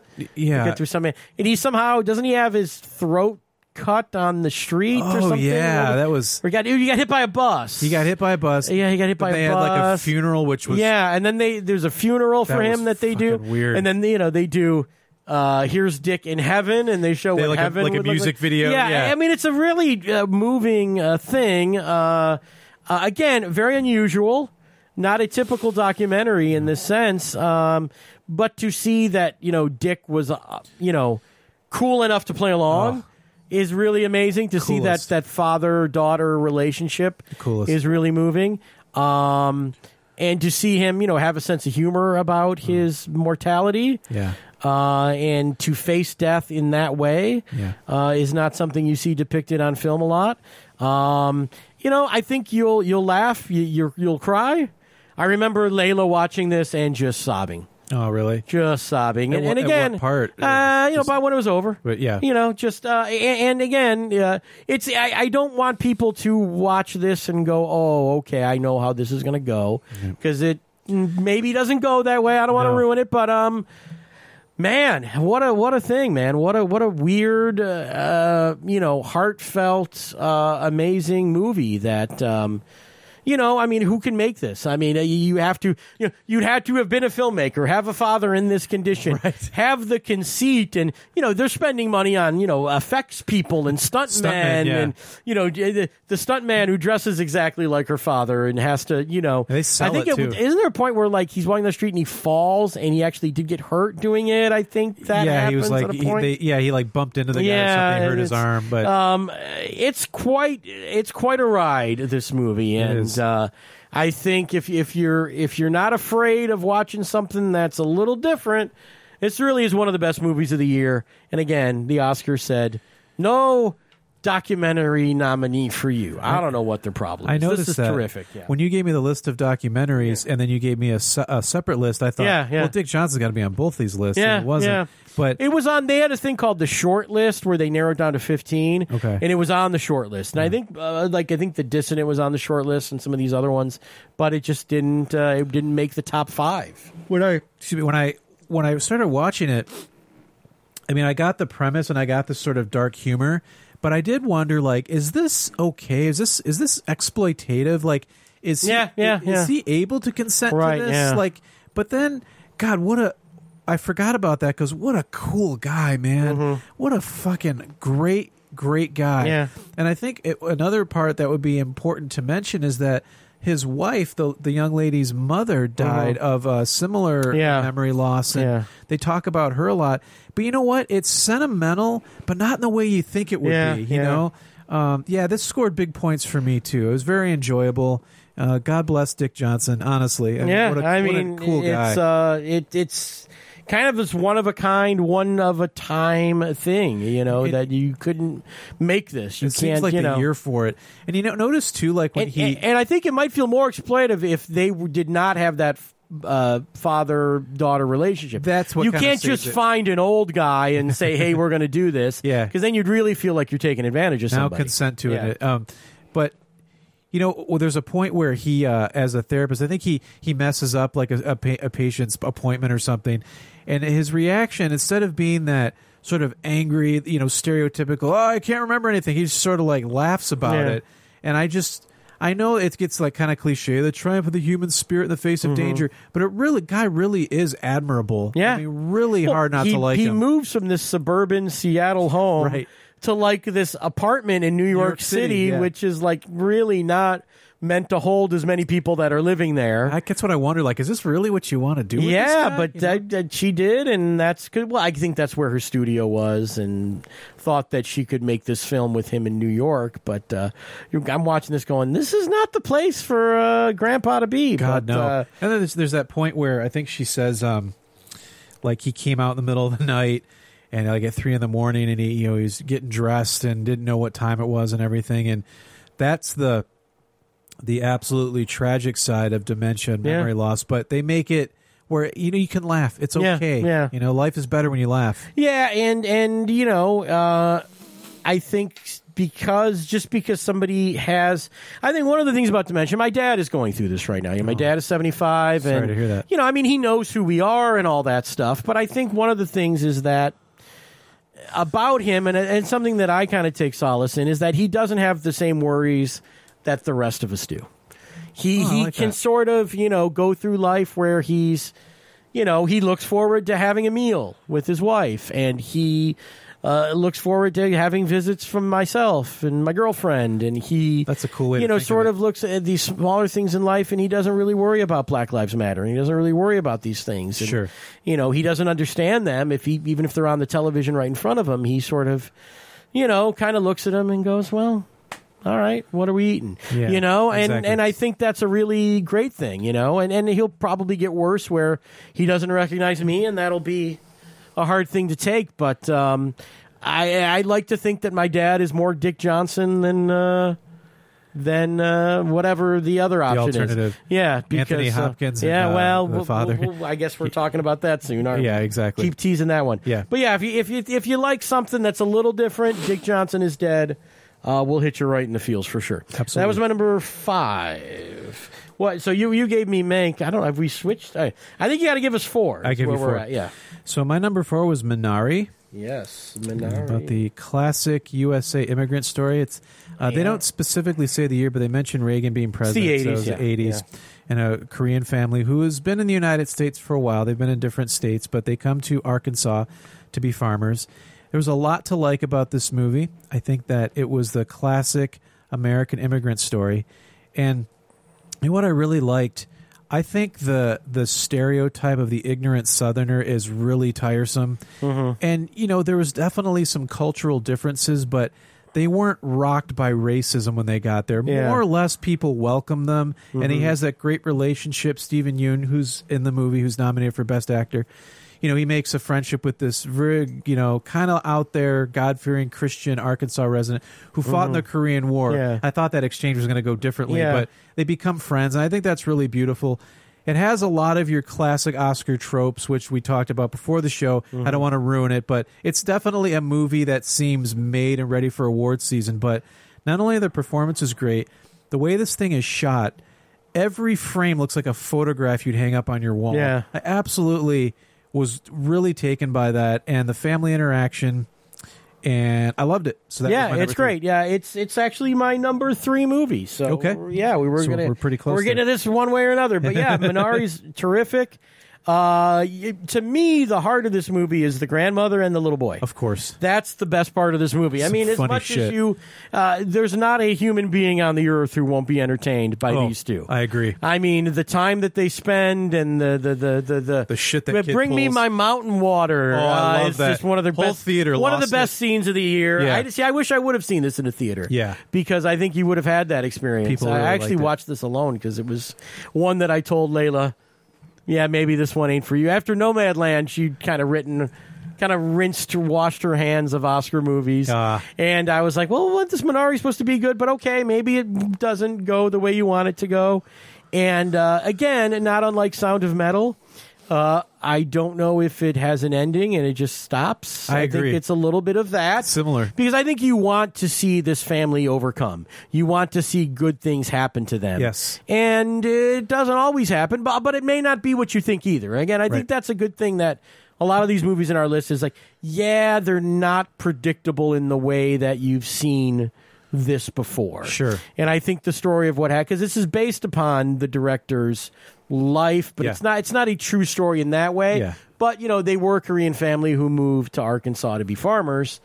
I think that's where the truth ends and the fiction begins. Sure. But, that whole thing with, they bring in Grandma, and Grandma is very skeptical of this whole plan to be farmers, and, sort of she is really, in that fish out of water culture shock thing. She's great. Of trying to live in Arkansas, and you definitely see that with the parents as well. Yeah. And the kids, the kids go to school and they have American friends. They do, and yeah. You see their interaction. But yeah, I could watch that little boy all day. The little boy and the grandma. If that was the whole movie, that would have been a great movie all on its own. But there is more to it, and there is more, about Reagan's America. Yeah. There's that. There's, poverty. And it's also, I think, one of those things that, poverty is universal. Doesn't matter what your race is. Right. And you see that here. You do. The Koreans, not, people might think of, Korean immigrants. Oh, you open a store. Yeah. You're rich, you open a restaurant, you open a laundromat, whatever. And then you see these people and you go, no, they're struggling just like anybody does. Yeah. Just like the people in Nomadland or, something like that. But yeah, really great emotional. I think you largely feel good after Minari. I would agree. I don't think you feel bad at this. Again, beautifully shot. I mean, all of those fields. Yeah. And, the land is dry. We have to enrich the land with water. And how do you find water? And isn't that just a con? And then their water dries up. Yeah, it's there's just so much in here that it reminds you. I saw people that this is very much like Steinbeck. It's very much 30s Dust Bowl. Yes. Great Depression stuff going on. Totally. Because in the 80s there really was, I think, the greatest depression since the 30s was the early 1980s. So beautiful movie. Really one of the best of the year. I think so far it's the first thing that's really high up on both of our lists. So. Really happy for, and I'm hoping he pronounced his last name right, but Stephen Yeun. Stephen Yeun. You know him from Walking Dead, but he's from Michigan. To see him here, he's great. Oh, I didn't know he was from Michigan. I think he's from Troy. Really? Yeah, Good. he is. Good to know. Yeah, I have a couple of friends that have run into him, said great guy, and so I'm always happy to see a local guy. And that's a tough jump to go from, because a show like Walking Dead, who I still believe in and still like, you can really get typecast coming off of something like that. Right. I mean, Norman Reedus, he's going to do a spinoff after Walking Dead, but Stephen Yeun got out probably right at the right time. Well, and when you're looking for Korean American actors, I mean, there are Randall Park and John Cho and some of these guys. Yeah, I think John Cho is Korean. I think he is. So you have maybe only a few that you can put their name on the marquee and it's going to mean something to an audience. Right. And I think they picked the right guy for this one. I think he's terrific. And and those other guys are great too. I mean, and whenever you see, Randall Park and something, he's always great. Yeah, he is. So, Minari, that was my number 4. That was your number 4 movie. It's my number 3 movie. Okay. And since that is my number 4 was Sound of Metal. My number 3 was Minari, so you're going to give us a number 3. That's where we're at here. So number 3 is a movie I just watched this morning, which is the last movie I had to watch, and I loved it. And it's called Another Round. Okay. And this movie, would this be considered a Danish film? Is this they are specifically? I think they are from Denmark. It feels Swedish at times. Yeah, that's what I thought. Because it is, well, I think they're singing about Sweden, aren't the school children? That was a thing that threw me a little bit in Another Round. Was like, what country is this? It's Scandinavia. Let's call it. It's not. It's I don't know if it's Finland, Norway, Denmark. It's the Midwest. It's Ohio, Michigan. It's a region. And how do we pronounce the actor? Is it Mads Mikkelsen? That's what I thought. I had to be getting that wrong. Yeah. But what a fun! It's really hard to explain. Yeah. At first, so basically, for those of you that haven't seen it, the premise is basically midlife crisis for a handful of teachers at a school, and they sort of start to blow off steam and relieve stress by drinking, but only to a certain point, because one of them has a theory that the human blood alcohol level is too low. There was some author did a study about a little tiny. I think it's 0.0. They want to be 0.05 all day long, right? Which means you got to have a nice little buzz going. But then obviously you deal with issues of loneliness and alcoholism. But really, God, uplifting. The final scene, I won't ruin it, but fuck, what? But that's great. Well, that's one of the great scenes. Again, when I talk about best scenes of the year, agreed. The end of Another Round is one of the best scenes of the year. I'm like, for sure. Wait, what? And especially from that actor, he always seems like the Bond villain from Casino Royale. He was the Bond villain Casino Royale. Right. He was the bad guy in Doctor Strange.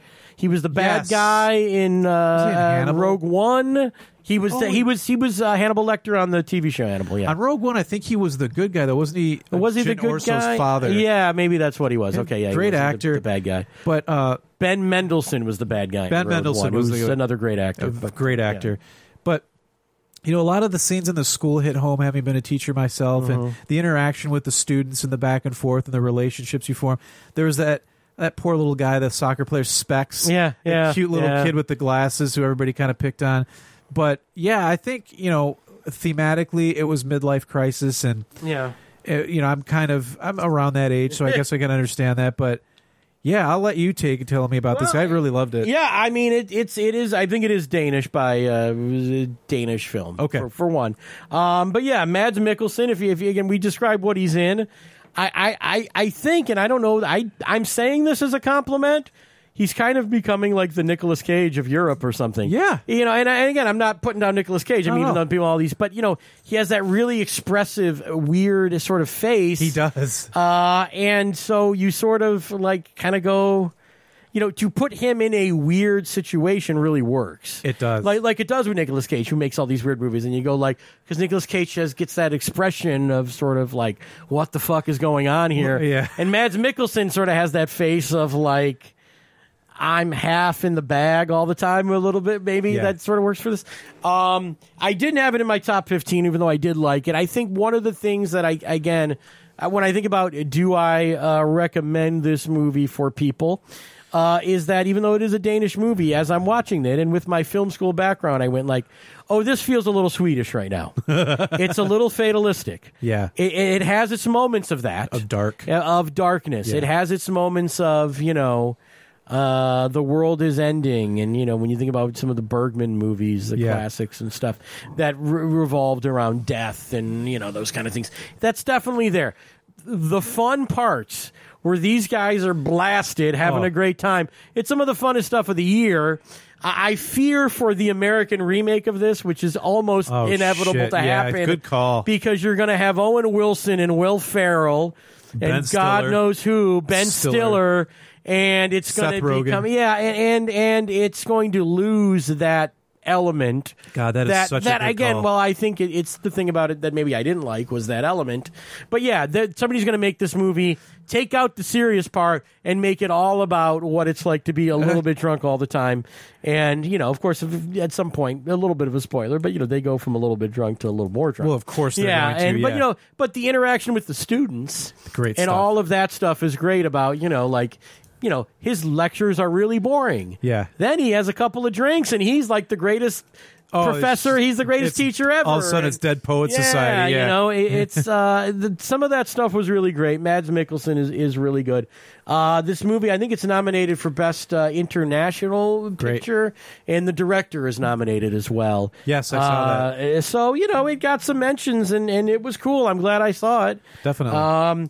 Again, do I recommend this to everybody? Yeah, maybe not. But, I mean, again, the ending is terrific. Oh. I will tell you in my Googling, Mads Mikkelsen has a dance background. I'll just leave it at that. I thought he had to. It's something else. Yeah. One real quick thing. You mentioned Nicolas Cage and his crazy movies he's been in. Side note, what always bothers me about his remake of The Wicker Man is that people think that's the movie The Wicker Man when the real Wicker Man is a great fucking movie. I don't know how much he's bringing the weird to these movies, right? Or if they're just weird. I mean, I think the last movie that I really liked, I mean, I know he has the one now where he's basically haunted Chuck E. Cheese. I haven't seen that one yet. I forget what that's called. It's good. Willy's Wonderland, I think is the name of that one. But if you saw Mandy's unbelievable. I love that. Mandy is like this kind of revenge movie. Fucking crazy. And I really, really liked Mandy. I did too. And it's, again, over the top Nicolas Cage up to 11. It's like somebody just said, be Nicolas Cage, and they gave him the role. Yeah, so it's great. All right, so let's see. I gave you 3. I guess I'm up to my number 2 if I go next. Okay. Yeah, because we've already done your 1. Right. So my number... In fact, this is the last movie on my list because we've already had Promising Young Woman as my number 1. So my number 2 movie is called another documentary. I thought this was the best documentary of the year. Again, the biggest topic of last year was, of course, the worldwide pandemic. Yeah. And nothing hit me like totally under control. Yeah. It is unbelievable. It is on Hulu, as is Another Round. Another Round is on Hulu if you want to watch that. Totally Under Control on Hulu is the story of America's response to the coronavirus epidemic. Yeah. And what you learn by watching this movie is that we made a lot of mistakes. Yeah. Now, the movie...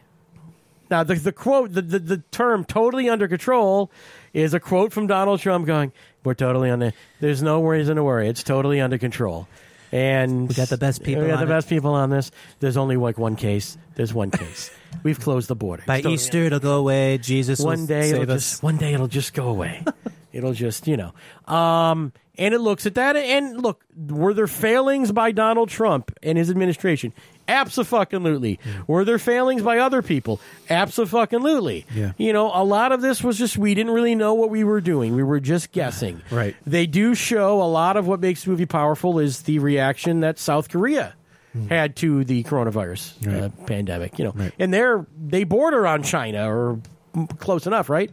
Compared to America, and how they were able to really maintain this. Yeah. And really stop. Now, I don't think it's completely gone in South Korea, but I think they did as good a job as almost anybody in controlling it. Because really everybody, New Zealand, they always say, didn't have a problem with this. Right. But, everybody did. And it's not to say, an indictment of Trump or an indictment of us, but we made mistakes. There were things we could have done differently. There were approaches that we didn't take. And to see that all played out so well in a movie was just unbelievable. And I had this when I originally reviewed this movie on this podcast. A fella named Ted Moss was sitting across from me and was very angry with me because I was talking about the failings of Donald Trump and how coronavirus was this giant thing, and Ted said it was just the flu and it really wasn't a big deal, and blah, blah, blah, and he was very mad with me, and I believe 2 or 3 weeks after we did that show, he himself got coronavirus. Oh, no. Yeah, and I felt bad, and Ted's fully recovered. No need to worry about Ted. Good. But I also... This pandemic, you're probably more likely to get it. Yeah. Because you're not being safe and you're not taking some of the procedures that we should here. Did you ever feel like you LeBron James'd him, like you dunked and then you stood over him and pointed? But I didn't want to do that. When I heard he got, not. he sort of kind of stopped talking to me for a little bit. And that's a shame. When he got sick, I reached out and said, hey, man, I hope you're good, buddy. I hope you're worried. And then he shot back, oh, man, this is just a cold. It's really not. And it's like, but you know what? You can't. The sad thing is that some people get very, the fact that this epidemic happened during an American election is one of those things that was probably the worst thing that could have possibly happened. Couldn't agree more. In an election year for this to happen. It got politicized. It became, arguments almost to the religious degree, and still maintains worse. that. Yeah. With, you look at, the ballparks at full capacity in Texas. And, no restrictions in Florida mandated any longer. You just go, these things were mistakes, and now we know that these things are mistakes, and yet we continue to do them. And, this movie was made before the vaccines were available. Right.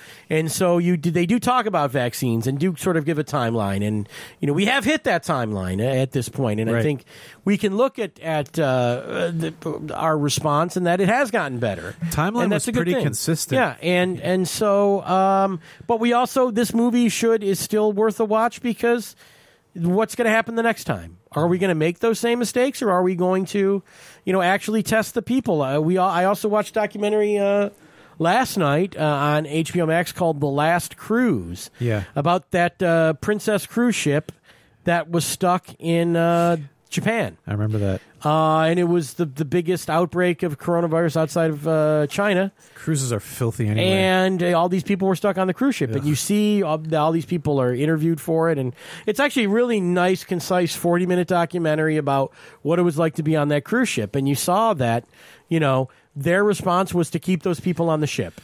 And people died because of that. And they did the wrong thing in that case. And we did the wrong thing in the early days of the pandemic here.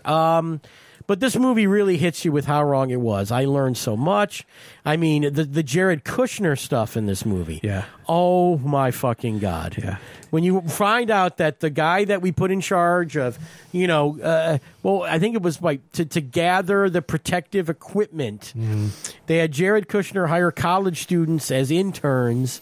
And it's like, what are you fucking doing? Jared doesn't endure himself. Oh, my God. It's unbelievable. You want to... this is a documentary that might make you angry. Yeah. But, sometimes you need anger. Because it fuels you to do better. And I think we have done better, and I think Joe Biden's done better. And again, I think Trump deserves some credit for pushing the vaccines Sure. and, ordering all of these and paying for that. I think Trump also did a very good job. I think Congress completely screwed the pooch on this, but, taking care of the unemployed. Yeah. I think Trump was very proactive in that way and deserves a lot of credit because benefited from Trump's unemployment plans, which were very good compared to what Mitch McConnell and the Congress was doing. I agree. And so Trump deserves credit in that case. But, I mean, this movie will make you mad. This movie will make you angry. And if you're somebody who believes coronavirus is a giant conspiracy theory or something, maybe don't watch this thing. It's not for you. Just keep believing what you're going to believe. But if you want to know the truth and what happened, Totally Under Control, I think, is one of the most important movies of the year for sure, and everyone should watch it, and I think you'll love it. I know when I put this on, Layla went like, I don't want to watch, and she loved this movie.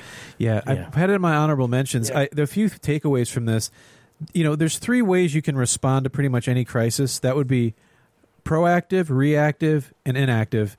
And I think that we fell somewhere in between the slats of those. Yeah. The thing that always blows me away with COVID, and this documentary in particular, when 9/11/01 happened, for a few years after, everything was okay.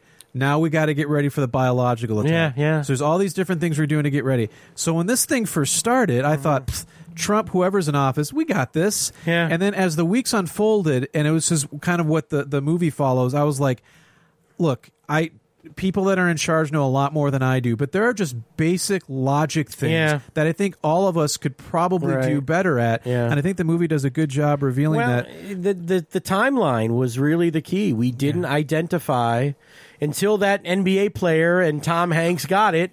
We didn't think we had a problem. Yeah. And that's because we weren't testing. We weren't, and it's the same thing that if you watch that last cruise, you had to test the healthy people. That's the mistake that we made. Yeah. Is we didn't test the asymptomatic people. Right. And so we let the asymptomatic people spread coronavirus. Yeah. And the people that had symptoms were told you can't possibly have coronavirus.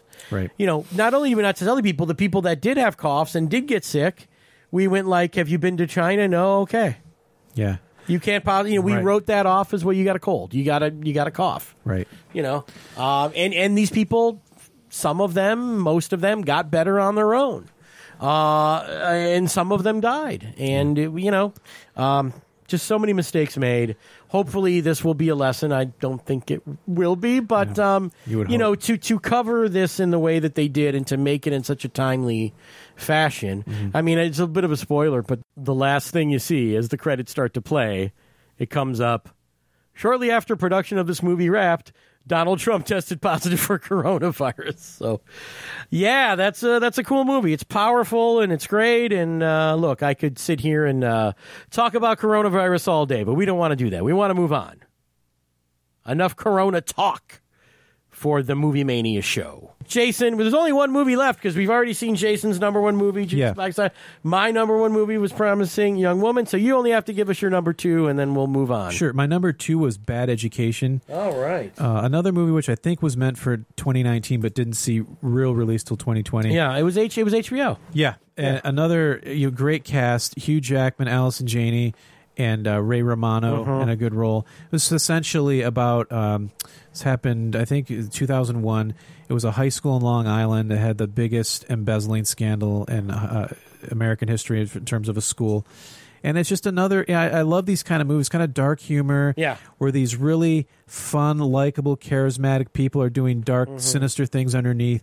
And then ultimately, their hubris catches them. He's ultimately brought down by the school newspaper. Which I was going to say, I love that girl. So they all find her so fucking annoying because she's digging and did something completely unrelated, and those two roads converge. So I probably had the most fun watching this. Hugh Jackman really. It's not an over-the-top performance by any means, but he's really sort of flamboyant. It's very broad and, kind of this... I mean, and apparently the guy was this kind of larger-than-life character, the superintendent. Yeah. It's like you're the king, it's like you're the king of this very small... Kingdom. Kingdom. Yeah. And it's like the arrogance of... the high school, the school district. Well, he was the superintendent, right, of schools, or was he the the chairman of the board or something? Superintendent. I see a movie. It's reminded me a little bit of Election, which was a great movie about sort of politics at a high school, election level. But Bad Education, again, I don't think this thing really even came out in theaters, but if you get a chance to see this, again, Ray Romano's a great actor. A lot of people don't realize how good he is. I agree. He was really good on a HBO show called Vinyl a few years ago, which only ran for one season. With Bobby Cannavale and a bunch of people. It was a really great Scorsese thing. And the actress that plays Geraldine Viswanathan is a really great young actress. She's been in a lot of cool movies. Oh, right, She has some really dumb stuff, like I think she was in Blockers and stuff like that. But she's been good in everything you've seen her in, even though some of those things were silly. I saw... she's on a TV show called Miracle Workers, which a lot of people like. I haven't seen yet. But yeah, she was in the movie Blockers. She's been in a bunch of stuff. Bad Education, if you have HBO, definitely watch it. It's really a really cool movie. I think I watched that very early on in the pandemic. Yeah. And it was a lot of fun. Man, a lot of fun. Yeah, Hugh Jackman's great. How do I want to spoil this element of the movie? A lot of people say, how's this? You talked about Ben Affleck in The Way Back. Yes. Some people think that Hugh Jackman, there's a little bit of the real Hugh Jackman in his character that he's playing. Oh, I know what you... Yeah. And I'm going to leave it at that. You guys watch the movie and figure that out. That crossed my mind when I watched it. Yeah, it's kind of always been that thing that's been out there about Hugh Jackman, who, by the way, one of the nicest people I've ever met in my entire life. Did you meet him? I worked on... I was an extra on that movie Real Steel. Oh, right. Which they shot most of that here in Michigan. And a good friend of mine, a guy named Tori Atkins, who's a comedian... Mm-hmm. Who's originally from the Detroit area, he's kind of lived all over the country now, it kind of became a name actor, this comic, Tori. And he had a very small role, is like he owned the bull that the robot was going to fight right at the beginning of that movie. And so Tori had the small role, and I was an extra, and we're shooting out in like Highland Township somewhere out that way, off M59. Yeah. And, they created a Texas rodeo, and we were all the rodeo goers, and we were going to watch this big robot fight. It's in the movie. And I think it was the first day of shooting, and I'm waiting. We're walking into the arena. That was the scene. And the big white van pulls up. And who steps out of the big white van? Wolverine. Well, yeah, Hugh Jackman in his robot gear. And I'm like, oh, my God, that's Hugh Jackman. Yeah. Right after Hugh Jackman gets out of the van, my friend Tori gets out of the van. And I go, they took him from the trailers up. Sure. And I go, Tori, what's up? And I wave, and he sees me, and he starts walking over to me. And who's following Tori but Hugh Jackman? Nice. I'm like, Tori, great to see you, buddy. And we're hugging, and he says, say hi to Hugh Jackman. I go, Hugh, how you doing? Good morning. He's like, hey, nice to meet you. Good guy. Super nice guy. I've heard that. And then there was other scenes that they shot at the Cobo Arena. Oh, okay. And, again, robot boxing scenes. And Hugh Jackman was kind of like in the crowd doing stuff. And in between takes... You're not supposed to do this as an extra, sure. But a lot of people just ran up to Hugh and would ask him questions about movies and stuff like that. He answered all of them. He was like super, super... Like, I didn't bother him again, Sure. My friend Tori introduced me to Hugh, so I was like, okay. But I watched the way he interacted with these zealot extras, and he was just super cool. Classy. Yeah, he was real classy, and he came off real nice. Did you catch it? Was it Evangeline Lilly in that movie? Yeah, she was in that. Did you see her? I think she might have only been on the set one day with me because, in the boxing scenes, she was sort of in the crowd. She was in like the front row. And so we're at Cobra Arena, and she was like across the arena from me. And that's as close as I got to Evangeline Lilly. Yeah, there you go. I did spend a day on the set with Emily Blunt. Oh, It's another story. That's another story. I love Emily for another Blunt. day. Yeah. All right. We've done our top 15 movies each. There it is. God, what was our composite thing? Judas and the Black Messiah, Minari. Yeah. The Promising Young Woman. Yeah, those are all great. Yeah. And I think, what I've seen on your list, Mank, I'm kind of, but hey. That's okay. Oh, by the way, I reached out and said, hey, does anybody want to contribute to our list? I saw that. And a guy you A guy we know said Mank was his favorite film of the year. I think I know who this is. Matt Kahn. My man. Yeah, Matt Kahn's a funny comic. My brother, Matt Kahn, yes. And Matt went on about Mank, and I wrote him back, thank you very much. Yeah. Listen to the podcast, because then he'd get to hear my opinion on Mank. And then he went off on Die Hard, and I have a whole day of messages between me and Matt Kahn talking about Die Hard. Matt was, I was telling him I was going to do this, and he was like, what movies did you like? And I ran down a few. And then he just writes me this one-word response with a question mark, Mank? And I'm like, yeah, also Mank. So, I respect Mank. I didn't like Mank, but I respect Mank. I promised Matt that I'd give him a shout-out. Hey, Matt, I love you, brother. Yeah, we like Matt Kahn. Good comic and nice guy. Absolutely. You want to do your runners-up? You want to just go down your list here? Anything we didn't cover? Yeah, absolutely. I mean, I don't know how long it is. Just give me the highlights, whatever you want to do. Sure. I had Extremely Wicked and Shockingly Vile. Okay. With Zac Efron playing Ted Bundy. I didn't see it. Okay. I had Gretel and Hansel, which is the turned inside out children's story, dark, bad version. Did you see that? Didn't see that Okay, either. no problem. Okay. I had, I think you did see, if I know you saw this, Robin's Wish. Well, Robin's Wish is great. Yeah.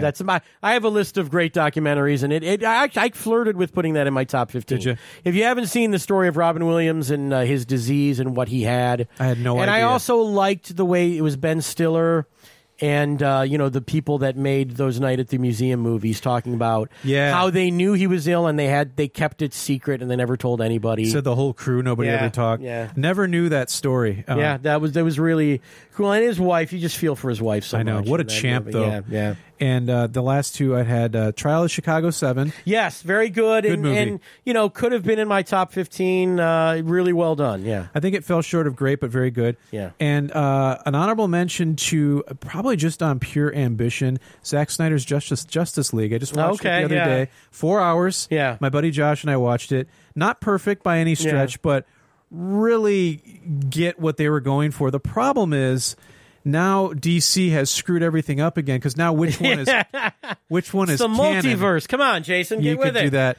There's a really cool Jared Leto's Joker makes a little appearance. Yeah, so cool I stuff. didn't see that. I never saw the original. I'm planning on watching that at some point. It's good, in my man. life, There's a black and white version too, so you've got options. Oh my goodness, Justice is great. They will not let the nerds rest. They will keep not. pumping stuff out. All right, let me give you some runners up here that we haven't talked about. Sure.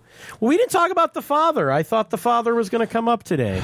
Well, I mean, Best Picture nominee. Best Picture nominee, yeah. But The Father, Anthony Hopkins has dementia, and we saw about dementia. It's and, the year. And Olivia Colman plays his daughter. I think the thing about The Father that's an interesting take on it is, I kind of go, okay, Anthony Hopkins has dementia, his daughter's taking care of him. That'll be the movie. I almost felt like this was like a Kubrick take on dementia, because they actually use it to create suspense. Right. About what is real and what is imagined in his mind and where does this go. And this movie is more of a thriller than you might think. It is. I mean, I think it is what you think it's going to be, but then it's got this whole thriller element kind of built into it. So I think that's cool movie, almost man. trying to. It was like we talked about Memento, trying to replicate the experience of having dementia to the best that you can. Yeah, it's really good. The Father, everyone should see. Cajillionaire by Miranda July. I don't know if you're a fan of Miranda July. She's only made a couple other movies, but this one was cool. It's about family of grifters.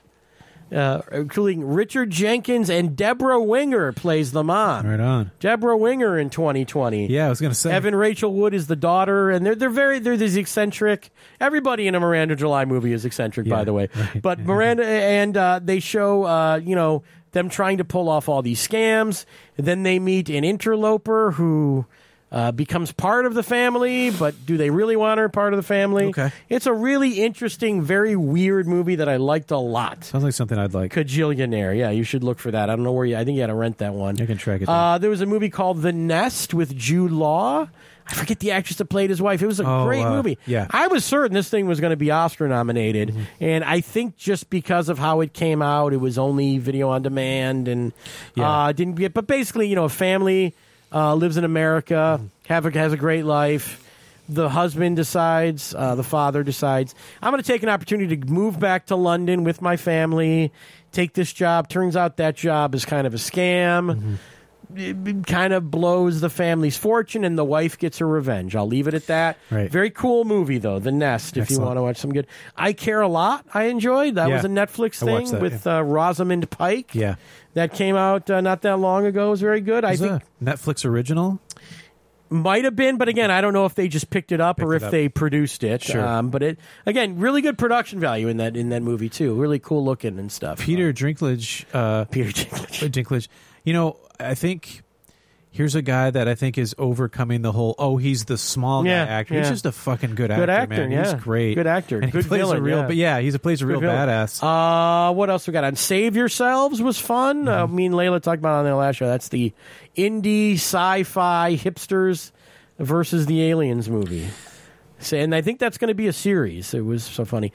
One Night in Miami was very good. I think I wanted to like it more than I did. Yeah. Because I loved all those guys. I mean, Muhammad Ali and Sam Cooke and such a good premise. Jim Brown, Malcolm X, and it's a true story. Although I think all of the dialogue is bullshit and made up. I'm sure.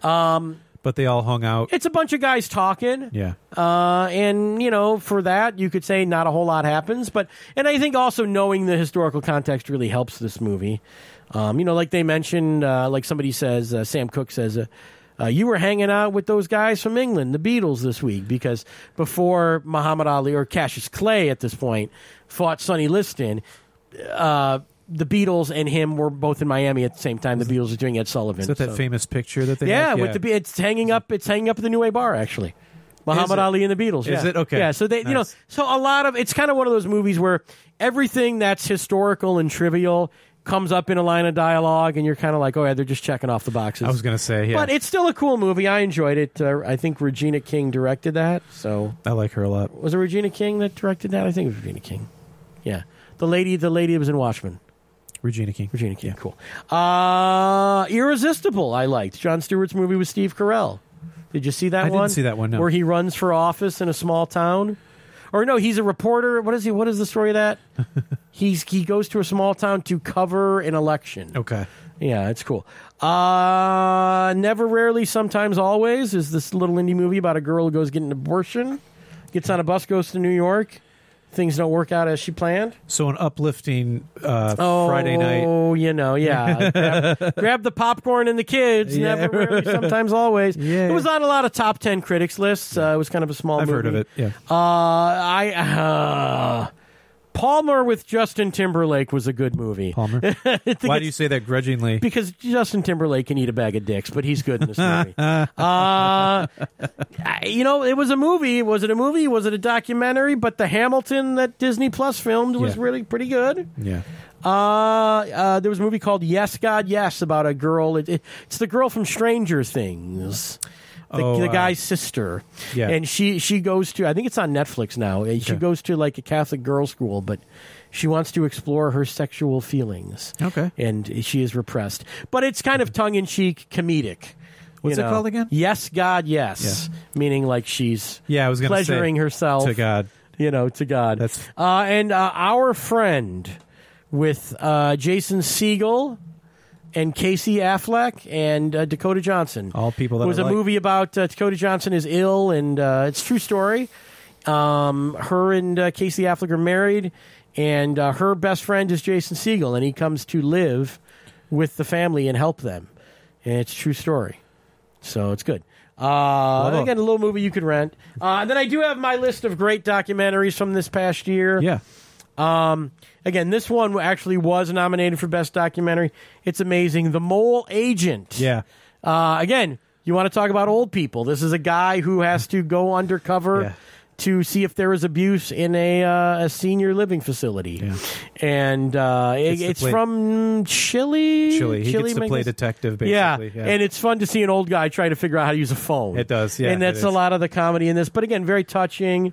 Bruce Springsteen's documentary "Letter to You" about the making of that album was very good on Apple TV+. You're a huge Springsteen guy. I love Springsteen. I like him a lot. He got the E Street Band back together, and you'll see it in this movie. Fantastic. So cool. Rebuilding Paradise was Ron Howard's documentary about the fires in Paradise, California, and the way they're trying to rebuild, and that'll get you. Crip Camp is nominated for Best Documentary. Very good. The Obamas produced that one. Yeah. I liked American Utopia, which was David Byrne's concert film about his Broadway show, which was on HBO Max, if you want to watch that. MLK FBI, the story of MLK and the way he was hunted by, they recorded him sleeping around with microphones in his hotel rooms, the FBI did. Discredit him. To try to get to MLK. And apparently there is a deadline coming up where those tapes will become part of public domain. They will be released by the government. And there are people who don't want those tapes released because it's going to cloud the legacy of MLK. That's the argument anyway. It shouldn't. It shouldn't. And if you see the documentary, it's kind of the argument. I know we're going to talk about the Oscars. My Octopus Teacher was cool. Not for everybody. I enjoyed Jimmy Carter, the rock and roll president, where you see Jimmy Carter running for office and hanging out with Willie Nelson. Tread. I think you can get this one on Netflix. Revenge movie. Guy in a small town in, where is that town? Oregon? Washington State? Builds a tank, decides to demolish the town when he's mad at him. Fuck yeah. Pretty cool movie. Who wouldn't do that? Class Action Park.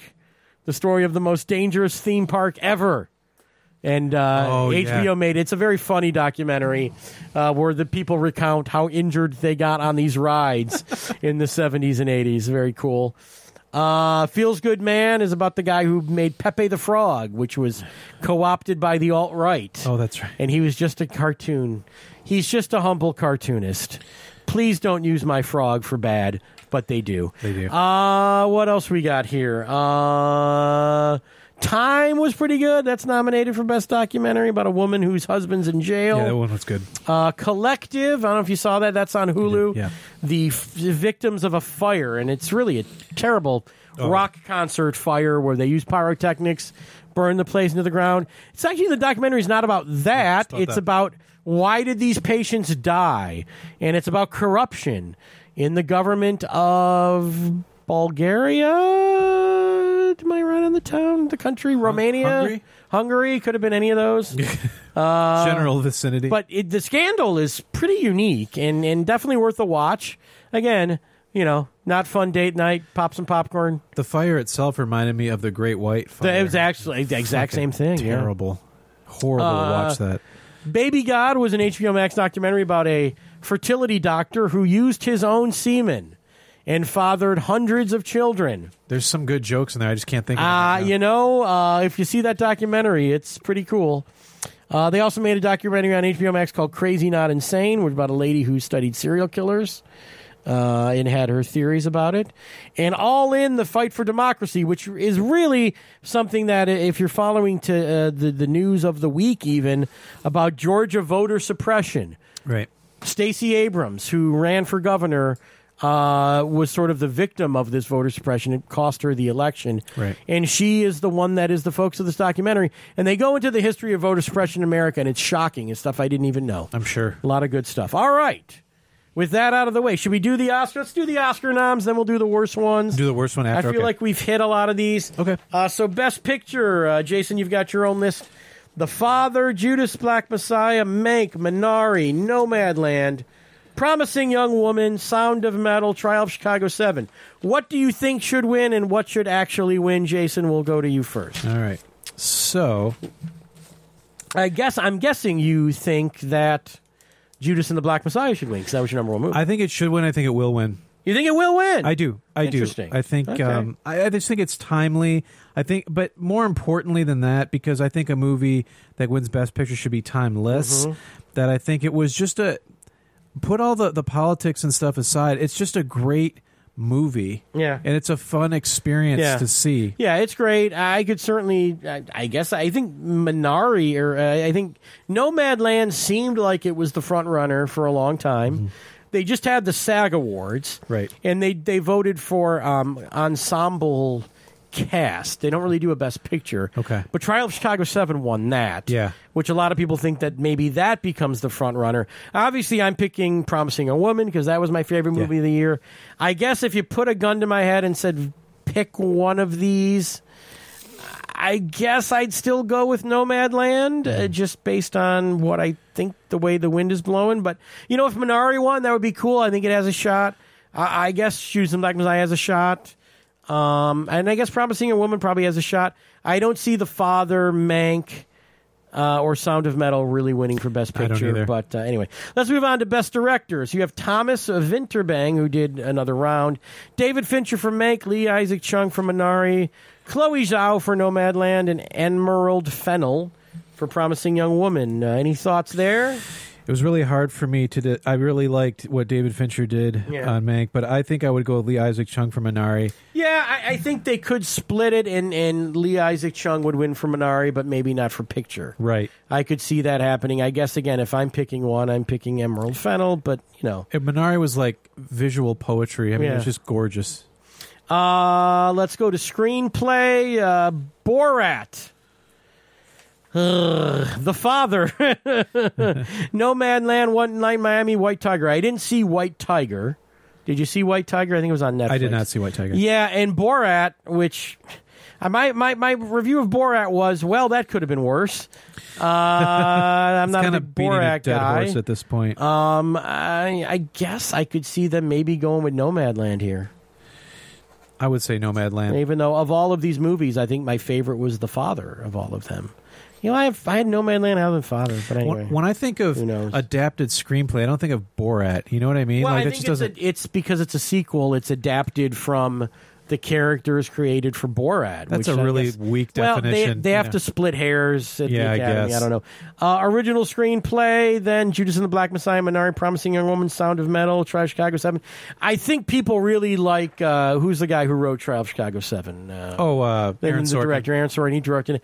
They love his scripts in Hollywood. I guess I see that winning. I'm pulling for the Lucas brothers to win for Judas and Black Messiah. So. I would actually go with Promising Young Woman on that one. Okay. Yeah. For Best Actor, Riz Ahmed, Sound of Metal, Chadwick Boseman, Anthony Hopkins' father, Gary Oldman for Mank, Stephen Yeun for Minari. Boy, these guys were all good. Oh, great. Chadwick Boseman has to win. I think there's 0% chance he doesn't win. Yeah. And you're right what you said earlier about him dying. He was probably the best regardless. I think it was the best performance, although Riz Ahmed, Anthony Hopkins, Gary Oldman, Stephen, they're all great. Well, like Hopkins and Oldman, it's again, they're so great all the time that it's like pedestrian at this point. Yeah. But look, Chadwick Boseman isn't going to win one again, so this might be his only shot. Yeah, exactly. I think he wins. Supporting actor. Again, this was the one that was a little controversial. Yeah, I don't get this. But of course, Sacha Baron Cohen for Trial of Chicago 7. Yeah. Daniel Kaluuya for Judas and the Black Messiah. Leslie Odom for One Night in Miami. He was Sam Cooke. Paul Raci, who we already talked about, is so awesome in Sound of Metal. And Lakeith Stanfield for Judas and Black Messiah. I wonder if the Judas and Black Messiah guys cancel each other out. I think they might. But I feel like it's Daniel Kaluuya who has maybe the most momentum from that. How is he supporting actor? Yeah, it doesn't make any fucking sense. I think you can be... The supporting and lead does not have to do with screen time or billing. Okay. It's more about where does the movie studio put you in. And I feel like they knew that Chadwick Boseman was going to win for Best Actor. Fair enough. And they thought it was better for their movie to put these guys in supporting.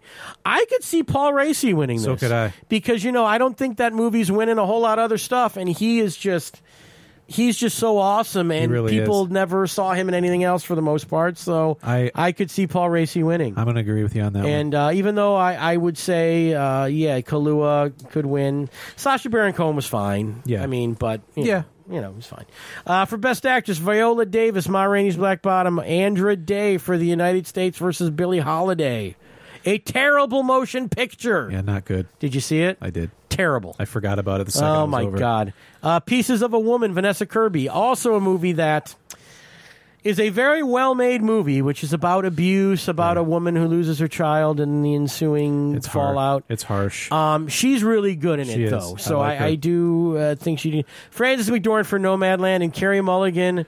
Now look, Andra Day won the Golden Globe for United States versus Billie Holiday, but that movie stunk. Yeah. I could see this being between Frances McDormand and Carey Mulligan, and I'm going Carey Mulligan, but for who I would like to win, you got a prediction? Yeah, I would like to and think will Carey Mulligan.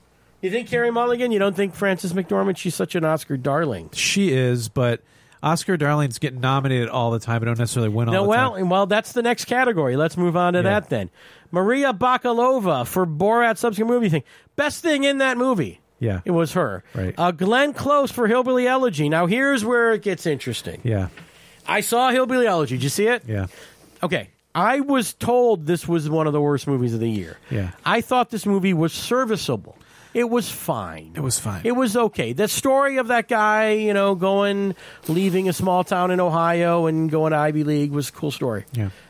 Glenn Close was the worst part of that movie in the sense that her getup, her makeup, her costuming did not work. Thank you. It looked like Glenn Close playing like an SNL level makeup. It was not good. Now, granted, they show you the real lady because and she did. She they did look made like her up to, but it still looks exactly like Glenn Close in bad makeup. I couldn't agree more. And so, how is this the best? I know she's also nominated for a Razzie for this same role. Which is weird, yeah. But some people say she might win because I guess Glenn Close has never won an Oscar. Really? Yeah, and I don't know.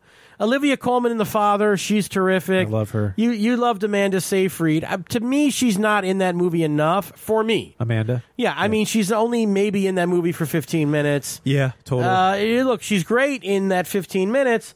And then Yoo Jung-yoon, who played the grandma in Minari, I think I'd give it to her. I think that's where it's going to go. Again, for a lot of the same reasons you give it to Paul Raci for Sound of Metal. The grandma in Minari is unbelievable. The Glenn Close thing, I can't stand when they use any acting award for a lifetime achievement, because it's like, oh, she never won one. Well, give it to her this year. Fucking hate that. That's kind of how it goes. Stupid. And, I mean, I know Anthony Hopkins has won one, but Anthony Hopkins is great too. And he is. I could see them giving it to him for the same reason, if not for the Chadwick Boseman thing. I would give it to Grandma from Minari. Yeah, I think I think she might have won the SAG award. I have the SAG winners.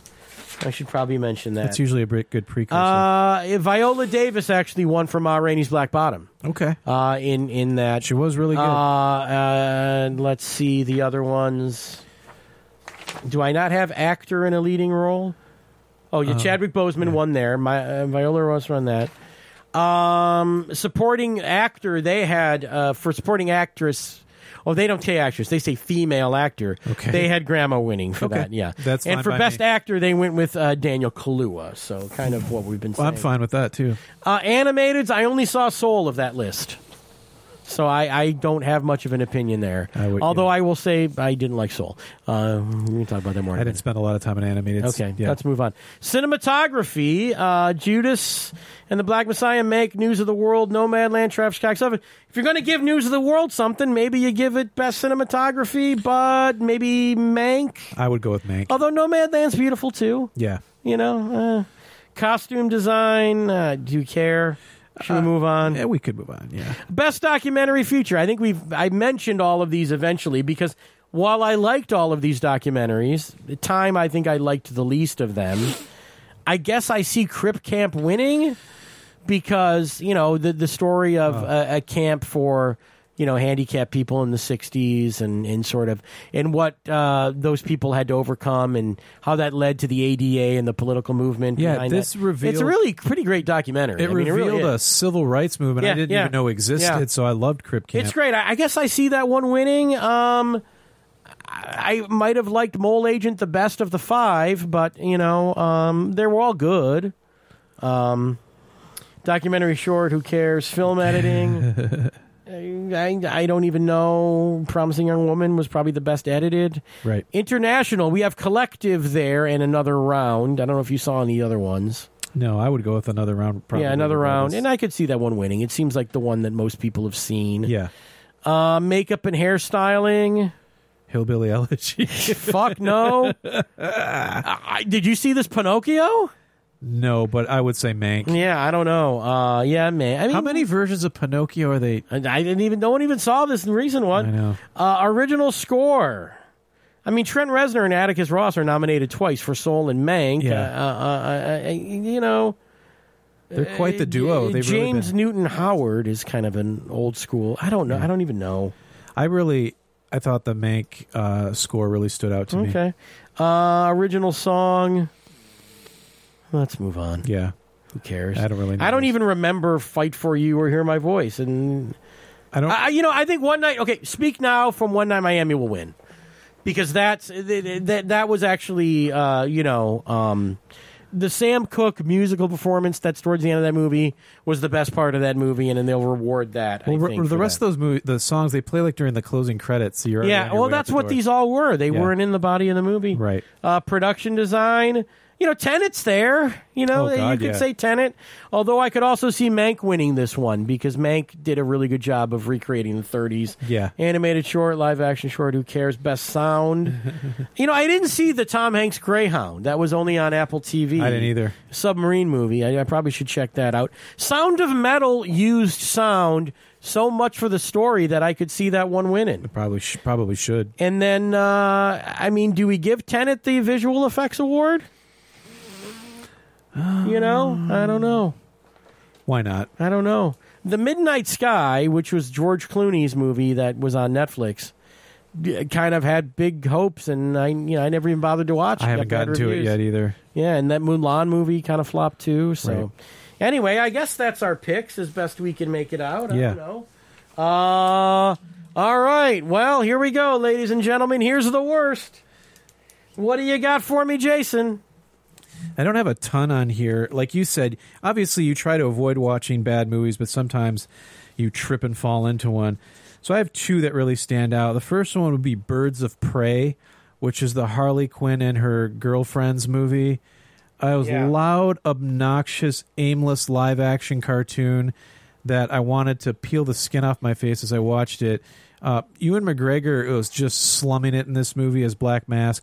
I like the concept, and I like Margot Robbie as Harley Quinn, but this was just an absolute headache to watch. It's on my worst as well. Is it? Okay. A lot of people liked this movie. Why? It was well stylishly well made. I mean, it had all of the trappings of a good comic book movie, and yet it stunk. Yeah. Yeah, she was annoying as Harley Quinn, and I mean, by the end, it's just, it felt a little like the old Batman TV show, which could be good, but exactly. It wasn't. No, I agree. Thank you. What else you got? Spencer Confidential. Don't think I saw it. Okay, this was, so you remember the show Spencer for Hire? Yeah. This was like Netflix and Mark Wahlberg and Peter Berg's version of like bringing that back. Really? It was just such an aimless, just horribly written plot holes. You could drive. It's a film, not a series, huh? It's a film, but they want to make it a series of films. Who starred in it? Mark Wahlberg. Oh, Jesus Christ! And he's just so off his game. And there's a scene where they get attacked in broad daylight in a Mexican restaurant by Haitian dudes with machetes, and I'm like, what? Why would you? Is that really the time and place? But yeah. So those would be. I really don't have much, but beyond that, everything else is pretty good. Yeah. Well, I got a few more than you do. Okay. Some of them we've already kind of covered. I put them in worst, even though they're very well made movies. But I had Mank in there. I had Pieces of a Woman. Yeah. Just in that, I don't recommend anyone watch these. Sure. Doesn't mean they're bad, but I don't really have a category for. This is good, but I didn't like them either, right? And that I think is the thing, because I liked Bloody Nose, Empty Pockets. It doesn't mean I'm recommending it. I agree, people, yeah. But I still liked it. These are movies that I'm not recommending, and I also didn't like. Yeah. Let's see, Soul.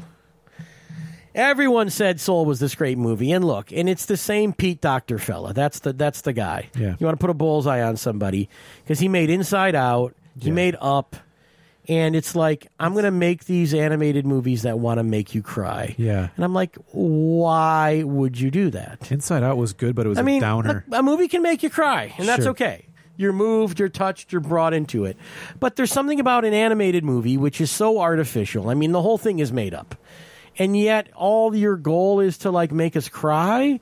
Yeah. And it's like, when I see that happening, my response isn't to cry. My response is to go like, it's like I'm just seeing all the gears. I'm seeing, the process, yeah, and it's like, I don't like that. And plus,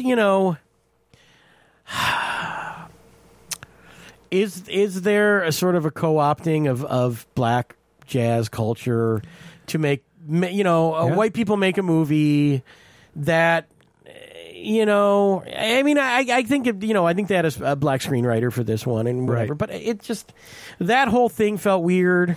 The appropriation in a way to sort of, I I know the movie's called Soul. It's not even about soul music, so that whole wordplay on soul and you die and go to heaven, it doesn't even work based upon the movie, but they thought it was a cute title, so they used it. Right. Getting children to believe in this concept of heaven, I don't think that's a movie's responsibility to do, and so I have a problem with that.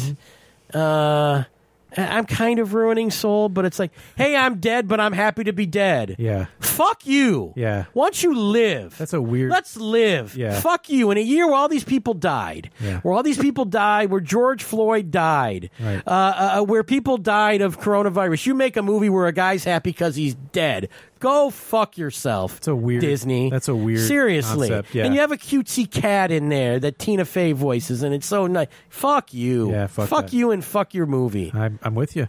Soul stunk. Fuck it. Don't show your kids these movies. No, they used to be made for kids. Yeah, but now. that's the thing. Yeah. It's like they want to make these profound and like I remember like Toy Story 3 was like that, where like they're going to incinerate the toys and everyone cries, and it's like, what are you're traumatizing? They're like playing children, like emotional bingo. What are you? Yeah, I mean, it's like, am I impressed that you took, what would have been a Mickey Mouse thing, and you've taken that art form and made it into something where, you can make adult people cry. But should we? Right. Is that what we want to do? Or do we want to show people Dick Johnson is dead, which has real emotions Good point. with real people, and showing how people can deal with grief and loss in kind of a funny way that is inspiring and giving you a way to live, and say, hey, don't worry if you die because you're going to go to the cloud. Right. And with these, what the fuck is this? So basically, your life has less value because, fuck it, you're going somewhere better anyway. It's unbelievable. Which maybe you are, but let's not live that way. And like people say, oh, Joel, you're reading too much into it. Why not just have fun with it? Because, death isn't fun. And we've learned that. And how many, I'm looking at our lists and like, how many movies involve death? Or aging and Promising Young Woman, Totally Under Control. The threat of death is in Minari if it's not literally in there. Yeah. The Father, Herself, Judas and the Black Messiah. These are all Pieces of a Woman. Ma Rainey's Black Bottom. Yeah. Come on. Yeah. This is what you want. This isn't come on. Yeah. And you know what? Make the toys. Make the toys talk. That's funny. Yeah. Make the toys talk. Make a rat. Make a bug. Yeah, they've almost gone too far to the other side of like the fish die too. So fucking profound. I don't see those fish movies either. Fuck your fish movies too. All right, and fuck Bad Boys for Life. Just fuck you. Just fuck that movie. What did you like about it? That it exists. All right. I'm going to tell you the things I liked about it. Okay, because I saw it right when it came out, so it's been a long time. Here's what I liked about it. All right, let's move on to the next movie. Bad Boys for Life sucked. I saw this in a theater with a bunch of people who sucked. I'm not going there. Because they loved it? I'm not going there. That's all right. I'm not going there. Okay? I went to see Bad Boys for Life on opening day. Okay? On paper, that doesn't sound so bad. Okay? All right? Apparently people don't have jobs. Right. Because... I can't.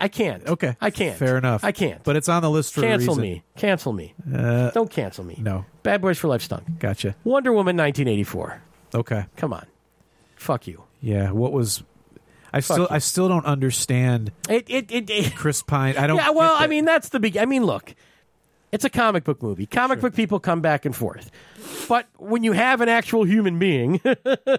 yeah. And there was time travel stuff in the first Wonder Woman that we all kind of went along with. Yeah. Well, they should have just not killed him off in the first one and then, like, Captain America his ass, like put him in some ice or something. I think we should let the characters live forever and kill Gal Gadot for real. That's my theory. Why? This is elect me for president. Why? Because she can't act. Yeah. She can barely speak English. And again, not to knock somebody who's from another country. No, but it's supposed to be. You're supposed to be able to understand. You're playing an American, and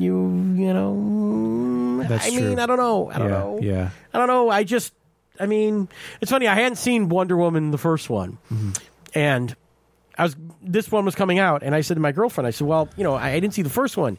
Do I need to? And she said, yeah, it's really good. So I watched the first one, and I didn't like that one. Really? And then this one came out, and I didn't. I like this one less. Well, this one is definitely a step down from the previous look, one. and I'm like, hey, let's show the 80s in a movie. The vein of rich 80s comedic moments you can make in this movie would be, and like they did a couple of them, but it was kind of a wash. They didn't really even use the 80s. Well, it's almost like they used the 80s to make a couple jokes, and then we just put people in 80s garb. Yeah, it was like the mall scene, and then it just could have been any time. And that's just like, we'll put Chris Pine in a members only jacket, and we're gonna make parachute pants. Everybody parachutes now. Yeah. Okay. Happiest Season.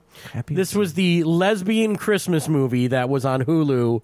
That was unbelievably awful. And you got roped into Kristen watching this. Stewart and. I forget who the other actress was, but oh my God, don't bother with Happiest Season. What's the significance of them being lesbians? Is it just the girl travels home for Christmas. She does not want to disclose to her family that this is her lesbian live-in lover. Okay. And so she, she's not out. Okay. So this is like her friend, quote unquote, who has to sleep in another room of the house. Okay. And so they have to sort of do a bunch of stuff to get together. And it's really like, look, you're making a movie about a lesbian Christmas. I get that. That's great. But you're also making like the worst stereotypes of closeted people. Right. And the family doesn't approve of it. And it's like they're almost setting back homosexuality, even though you've made a movie about it. And it sounds like a 90s movie. It's a comedy. So they're like sneaking around to do their business with each other. Whatever. Yeah,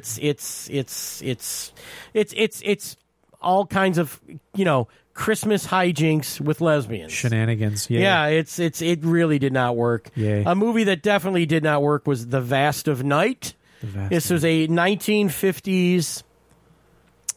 It's about the UFO scare of the 1950s. Yeah. So there's two kids, and they're like 13 or something. One of them has an overnight radio job, and they're like 13. Okay. And it takes place at like the sock hop, and then they go from the sock hop to the radio station, and people are calling in. It's almost got like a War of the Worlds thing. Yeah, that's what where people are calling in because they're seeing UFOs, and they these two kids decide to get on their bikes to chase the UFOs. And I know that sounds like Stranger Things, but sounds like a few things. Let me just say that look, it's a very low budget movie, and they're making it to be period, 1950s, and they didn't spend a lot on the effects for the UFOs, but in somebody else's hands, this is a good movie. But it's boring as fucking all get out. It sounds like we're trying to be low budget Spielberg. Maybe? Yeah, it has that early kind of Spielberg, feel. yeah. But in some people, and again, this is a movie that sort of people championed as like this little movie that that's going to do great it's on Amazon Prime. You need to see this unique, and no, it wasn't good, but it is on Prime if you want to watch it. The King of Staten Island can suck my left nut. And I'm a Judd Apatow fan. Yeah. I really think Judd Apatow is good. I think he's funny. I think his movies have heart most of the time. And I'm a fan. But God damn it, this thing. And again, you could say I think Pete Davidson's a fucking douche. And I would say that, but that's not even this is a boring film. Yeah. It really is. It's a boring film. How's Bill Burr in it? Bill Burr's good. Yeah. There's a lot of comics in it. Bill Burr does a nice job. And there's tons of comics that kind of have cameos as, either his friends or his parents' friends and stuff. And I believe it's like 2.5 hours, which that's a knock on Apatow. It's always is that too he long. makes these movies that are too long. And that was one of them. Yeah, King of Staten Island, you could skip this. The Little Things with Denzel. Oh, yeah. Was not very good. Jared Leto. And, terrible movie. Yeah. I mean, it's every cop movie ever made. I was going to say. And, it's every cop movie ever made. But it's not a good one. It's not 7. How are you? All right, Layla's here for the Sleepies. We're going to let you tell you want to sit down right here or you want to stand? We'll do the Sleepies in a second. I'm going through the worst. Some of these over. Why don't we get that microphone, Jason? Do you mind taking that out of the stand for her? No, of course. We'll just hand it to her here in a second. Birds of Prey you covered. There's a movie called All My Life that my significant other, who just entered the room, wanted to watch. and we watched, and I don't think you liked it either. About the sick man who gets married. You don't remember All My Life. Was it the one with the female being sick? No, I think the guy was Oh, he had sick, cancer. and you don't remember that? I do. Yeah, it was not I good, think right? You had to remind me last night too what it was. I did. Well, we did. We're going to get to the sleepies. I'm still going through the worst. We didn't make it through the Tom and Jerry movie. Oh my God, that looked rough. It was rough. I felt bad for those what actors. did we watch? Like 20 minutes? Maybe Why? even more. Like, how could you tell it was that bad? It's not good. Yeah. What do you? The human being, like, it's so over the top, and Yeah. the human actors, which I'll spare them their names. Yeah, I know who are just given nothing good to do. It's not the problem with it isn't Tom and Jerry. It's that they're trying to live in this hotel. Yeah. In modern times, and it's ridiculous. The trailers were. It didn't bad. work with people. Yeah, I bet. Tom and Jerry's really bad. Just make a Tom and Jerry movie, you know? Yeah. And then Old this will be school. my last one, and then we'll let you do your sleepies here, Layla. U.S. versus Billie Holiday. We talked about it. Yeah. And here's the problem with this. Now, look, it's just a biopic. Right. There's nothing more, nothing less. And here's the problem with it. Billie Holiday, great singer. Okay, I know. we can all agree. One of my favorites. Great recordings. I mean, amazing. She, had drug problems. That's in the movie. Mm-hmm. And that. But she is so sort of a despicable character that you're not even rooting for her. And yeah, she did get a hard time. She was harassed over drug use. She was harassed over you can't sing. What was the song? You can't sing the song that's about the lynchings because if you do, it's going to cause riots, and so the government cracks down and arrests her. Right. And while all those things were awful, it's like you don't care because she's not a nice person. Right. That makes it hard. And like this actress, who was nominated and won the Golden Globe, it's like your performance is good, but this person sort of, it's hard to make a movie that sort of has those, overcoming adversity kind of thing. And it's like, it's kind of hard to make that movie when you're not a likable person. And I'm not huge into giving awards to when a person is really good in a bad movie. Yeah. It's unfortunate, but I can't do it. I mean, it's just boring. I think most people will watch it and go, that wasn't very good. Sure. And it does have, I actually have the Rotten Tomatoes, they do their own Oscar ballot. Oh, yeah. Which has all the Rotten Tomatoes ratings. And, U.S. vs. Billie Holiday is a 52% fresh. Yeah. Okay. The only other thing that even got a nomination was Hillbilly Elegy was only 26% fresh. But I think Hillbilly Elegy was more enjoyable than Well, it was more engaging. You kind of knew who you were rooting for, but yeah. All right, Layla. Now it's time for Layla to do her Sleepy Awards. The movies that she either fell asleep during or just didn't give a shit about. Do you want to read these? You'll probably have to remind me of I don't know what's if I what. think I have a copy of these. I was going to say, you wrote them in your notes last night. I do, but I don't know if I printed out two or just one. Do you rank them, or is it just like... It's just... These are not ranked. They're not ranked, but no. They're just thrown together. There you go. It's at the bottom right corner. All right, why don't you go ahead and I start? have quite a list. You do have quite a list. And a lot of these we've already talked about, so we'll just kind of tag on. Or you tell us why you fell asleep. Well, no, because I may not even remember what they're Well, about. if I'll help you if you need help. Go ahead, start. Nomadland. What was the problem with Nomadland? It was so boring. I can see that argument. We mentioned that. Yeah, it it's was a slow burn. It was my number 15. It wasn't real high up on my list. I already live a mundane day-to-day life. I don't need to watch someone else going through it. Touche. I don't Good point. actually think it's that much of an indictment of the quality of it to say that you fell asleep. It's a dozy movie. I hear you. Yeah, I feel it's you. a meditative It is. story. All right. Okay. What else you got? Never, rarely, sometimes, always. Yes. That's the girl who wants to have an abortion. She goes to New York on the bus to get an abortion. Yeah. That's right. You weren't uplifted and bouncing off the wall? Was it last night I said it was kind of monotone? Yeah, it's a very small, low-budget indie movie. I think we literally watched that, height of pandemic. All that was on the news was death. So let's watch watch this movie about the abortion. Yeah. Sounds like a good timing, yeah. It's a very well-done movie, but yet I think it's a compliment It's that a you fell snoozy asleep. movie. Like, you didn't just storm out of the house. snoozy. Yeah. 40-year-old version. The 40-year-old version. Did you watch that? Version? Yeah, it's on Netflix. I know you want to. I don't. No, yeah. It's about a woman who wants to become a rapper. Yeah. Okay. She's a playwright who kind of dabbles in hip hop. And Is she white? No. I was going to say, because that would be a snappy twist on everything. And here's the thing. She's very good. Like, Okay. she's entertaining, and she directed this movie. It kind of looks like Do the Right Thing. It's black and white. It's kind of like got that early Spike Lee kind of vibe to it. Sure. It had potential to be good. The scenes kind of go on too long. It sort of feels very amateurish at times. Okay.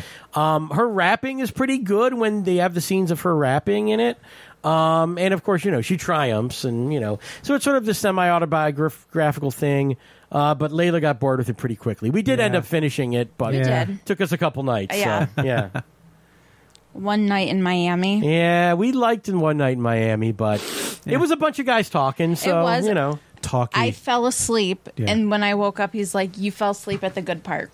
yeah, she like fell asleep when it got. I think when they did the got big out of music the hotel. scene, and like they leave the hotel room, and I thought the movie got better when they left the hotel room, when they go up on the roof, and then there's the Sam Cooke scene. Well, they should have brought it sooner. She would've was asleep by then. Not her so- fault. Exactly. I wasn't asleep. She was already out.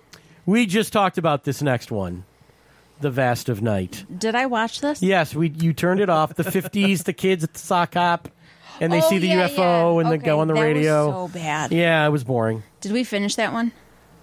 I did without you, and it still stunk. I'm going to run home and watch it now. 'Cause it just sounds awesome. It sounds like something you're going to like, which is why I watched it, because it sounded like something I would like, Right. but I didn't like it. The premise of it sounds good. Right. Premises, if you like it, let me know, Jason, but I will. don't think you will. She dies tomorrow. You don't even remember that one. We didn't finish it, either of us. I It's don't. a little indie movie. I don't know what happened. Apparently, this lady dies, but I think it actually is some sort of pandemic. But she's alone. This lady, you see her come home. She puts like vinyl records on and kind of walks around her house. Okay. She's estranged from her husband, or she's I that. don't remember this one. And then she apparently dies the next day, but we turned it off before she died. But that's the title of the movie. I know it's very weird. It's an independent movie. I don't know. People said it was good, but And you we didn't couldn't last get through long it. enough to figure it We out. You're- couldn't get through it. I don't even remember that Yeah. premise. Come on. That's funny. So the next one was a little disappointing because I wanted to like it. Yeah. Locked Down. Yes. Anne Hathaway. Mm-hmm. She would tell Ejiofor. Another pandemic movie. A lot of this is on Zoom. It's on HBO Max. Yeah. We didn't finish it. No. The people in it, that would be enough to get me there. That's she what wanted it to see was. it. It was her pick, and But it was they're living through the pandemic. Which you were doing when you watched it, Right. probably, yeah. So it was like yeah. Apparently, it turns into some sort of crime thriller. We didn't get that far, but and it actually was critically panned as well. I mean, it's not like people thought this was a good movie. I always feel like a movie's got 15 minutes. It doesn't have to be exciting. Yeah. It just has to hook me somehow. Yeah. If it doesn't, I'm usually out. It has to give you a reason to want to see how it ends, and this one just keeps on going. Or give me a reason to watch the next 15. Well, they're like this couple who breaks up. and They're have to broken live up, but they together. have to live together because of the pandemic. Well, that sucks. And they're in London. I So don't like one's living on one floor, the other's in the other floor, and know. But it's kind of like they don't want to talk. they to don't each want to other. talk to each other, but kind of secretly they want to get they want to get back together, but neither one will admit that because they're fighting. I'm falling asleep just hearing No, the premise. let's move on. So bad. What else you got? What's next? Soul, which we Soul. talked about already, and believe me, I gave Soul a good reaming Joel right up the was, butthole. yeah, he got it done. Yeah, talking there's no about need Soul. for you. Okay. You didn't like it And then either. we just talked about Tom and Jerry, Yeah. Borat 2. Yeah, you really hated Borat too. But see, I've not ever been a fan of his. I didn't even see the first Borat. I didn't really? either. I didn't like his hip hop guy, Ali G. I never thought was I didn't funny. like Ali G I don't either. find him but funny. this movie has its moments. Again, I thought the daughter was the best thing about it. And I did laugh a couple times. I mean, I didn't laugh every time they thought I should laugh, but I Right. laughed a couple times. Yeah. But again, I try to see every Oscar-nominated movie in the major categories. I mean, I ran Sure. that down with you. And since she got the Best Actress, we had to watch Yeah, it. Best Supporting Actress, I had to watch it. So, and what else you got? MLK, FBI. Yeah, I already talked about that, but Okay. you fell asleep during that. Yeah. And then the last one I have is Time. Yeah, again, Did you already talk about Time? yeah, we mentioned it. It's It's a little slower. Feel bad for them. It's a good story. Yeah. It's a good story. You don't have to. It's a good story, but you have this black and white documentary that Right. was shot in the 80s, largely on like a camcorder. And, that lady, while she deserves a lot of credit, those kids turned out great, also kind of comes off as a little bit of an asshole. Yeah, I thought so too. Yeah. So, look, it's... I get why people like it, but neither of us thought it was. I think it's a good movie, but I'm not recommending it, and I get why you were bored with it. Well, and I just felt like it was very preachy, and how we should be rooting for this man who obviously did some crimes, but they want us to feel sorry. Well, for she him. was part of the crime too, which is an interesting. I hear you. That, they were both in jail. She got out. Right. Because she was the getaway car or whatever, right. And he was actually the stick-up man, right. And then they have to raise these kids, and the kids ended up turning out really good. Yeah. And I totally give her, because that could have totally went the opposite for sure. those Yeah, kids. definitely. So it is inspirational and uplifting in that way, but it's not a fun watch. So no. I get why you fell asleep. All right, well, thank you. You're welcome. You did a good job. Thanks. Sleepies. Mm-hmm. I want to sleep now. Yeah, well, you can sleep. Just lay down right there. We're going to say goodbye. I'll be out of your hair in like 2 seconds. So. You're fine. I have more work I still got to do. So I got more work. Yeah. All right. Well, Layla, thank you for sitting in the Sleepies. Thanks you did a good job. Me actually join for I this think one. we were trying to decide. We don't think you did the Sleepies as part of the movie show. We think you did them some other time on the show.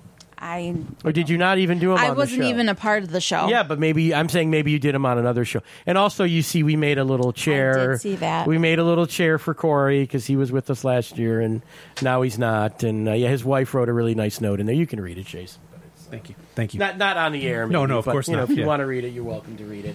And of course, we got to thank Jason Filen Marez. Yes, it's nice to finally meet you. It's nice to meet you. Thank you very much. Never met, really? No. I feel like you've done comedy showcases and stuff that she would have been at, Probably. but you maybe didn't say hello. I don't think we've met. It's very nice to meet you. But Jason's, a really funny, a new comic, and you're starting to do your own shows and that. You want to plug that at all? Thank you, Joel, for those words. And it will. So we just announced it, April 25th at Gravcat Brewing in Oxford, Michigan. We have a great show. It's Matt McClowry's your headliner. Your features are myself, Jason Filen Mars, Kara Karachi, hosted by Brett Solferino. Tickets are available on my Facebook page. Go to Eventbrite. We're already selling. We only have 50 that we can sell, and we're getting there. So nice. We'd love to see you out there. Thank you. That's awesome. And one last thing. Our comedy is about mental health. We want everybody to feel good about it. So come out with us and laugh. Thank you. All right. Thanks, there Joel. You go, Jason. Thanks. And one last thing. I got you a little something. Oh, there's a. I know you go to the movies. There's an AMC gift card for you and your wife and whoever you want to take. Feel free to go. Jason's the guy going. Jason's the one keeping these theaters afloat through the pandemic. Thank you. Do you go to AMC's? Do you like those? all the time. Okay, all the time. I looked at where you live and I go, what's a movie theater near you? And there's Joe Bob Cinema down the street. And I go, I don't know how I get a gift card for Joe Bob Cinema. But thank you. You live a little outside of the city. I do, but we go everywhere. So thank you. Yeah, very I know. much. I see you, and I go, well, AMC's got some good stuff. Yeah. They got some really nice theaters. That's where I just saw Minari and Judas and everything. Yeah, else. that you go to that Forum. Forum 3. That's where we had the comedy telethon. Yeah, Forum's a great place. So we like going there. Thank you. It's one of our favorite movie theaters, I think, in a way. AMC? The Forum. Where's that? The one on Mound Road. And 59 and Mound. Yeah, it's good. We saw the Dolby Cinema presentation of 1917. Oh, there. yeah. Ooh. Beautiful. And then we saw the Dolby Cinema presentation of Bruce Springsteen's Western Stars. I almost took down some old women at the 1914 Were one. they talking shit? They would not shut up. Yeah, well, there's old people because of the way the Dolby and how intense that movie was. Oh, they were freaking out. And they're sitting down the aisle from Layla, and Layla's getting mad at them, telling them to shut up. I'm like, shh. Yeah.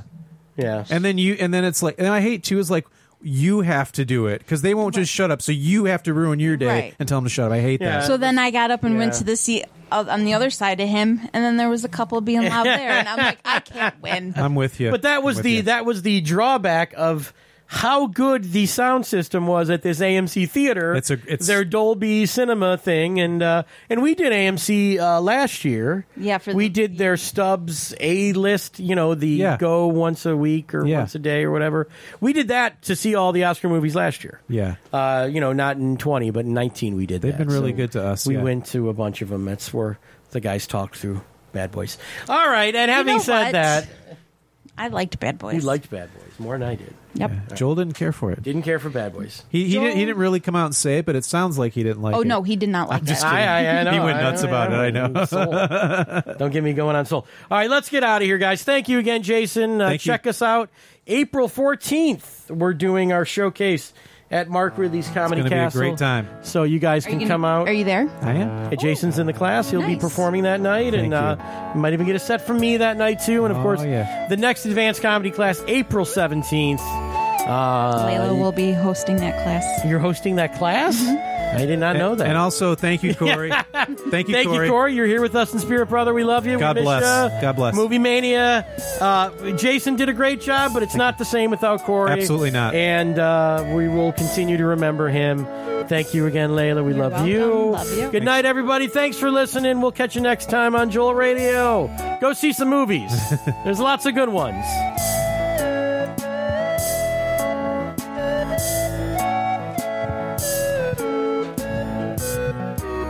Yeah, you're welcome.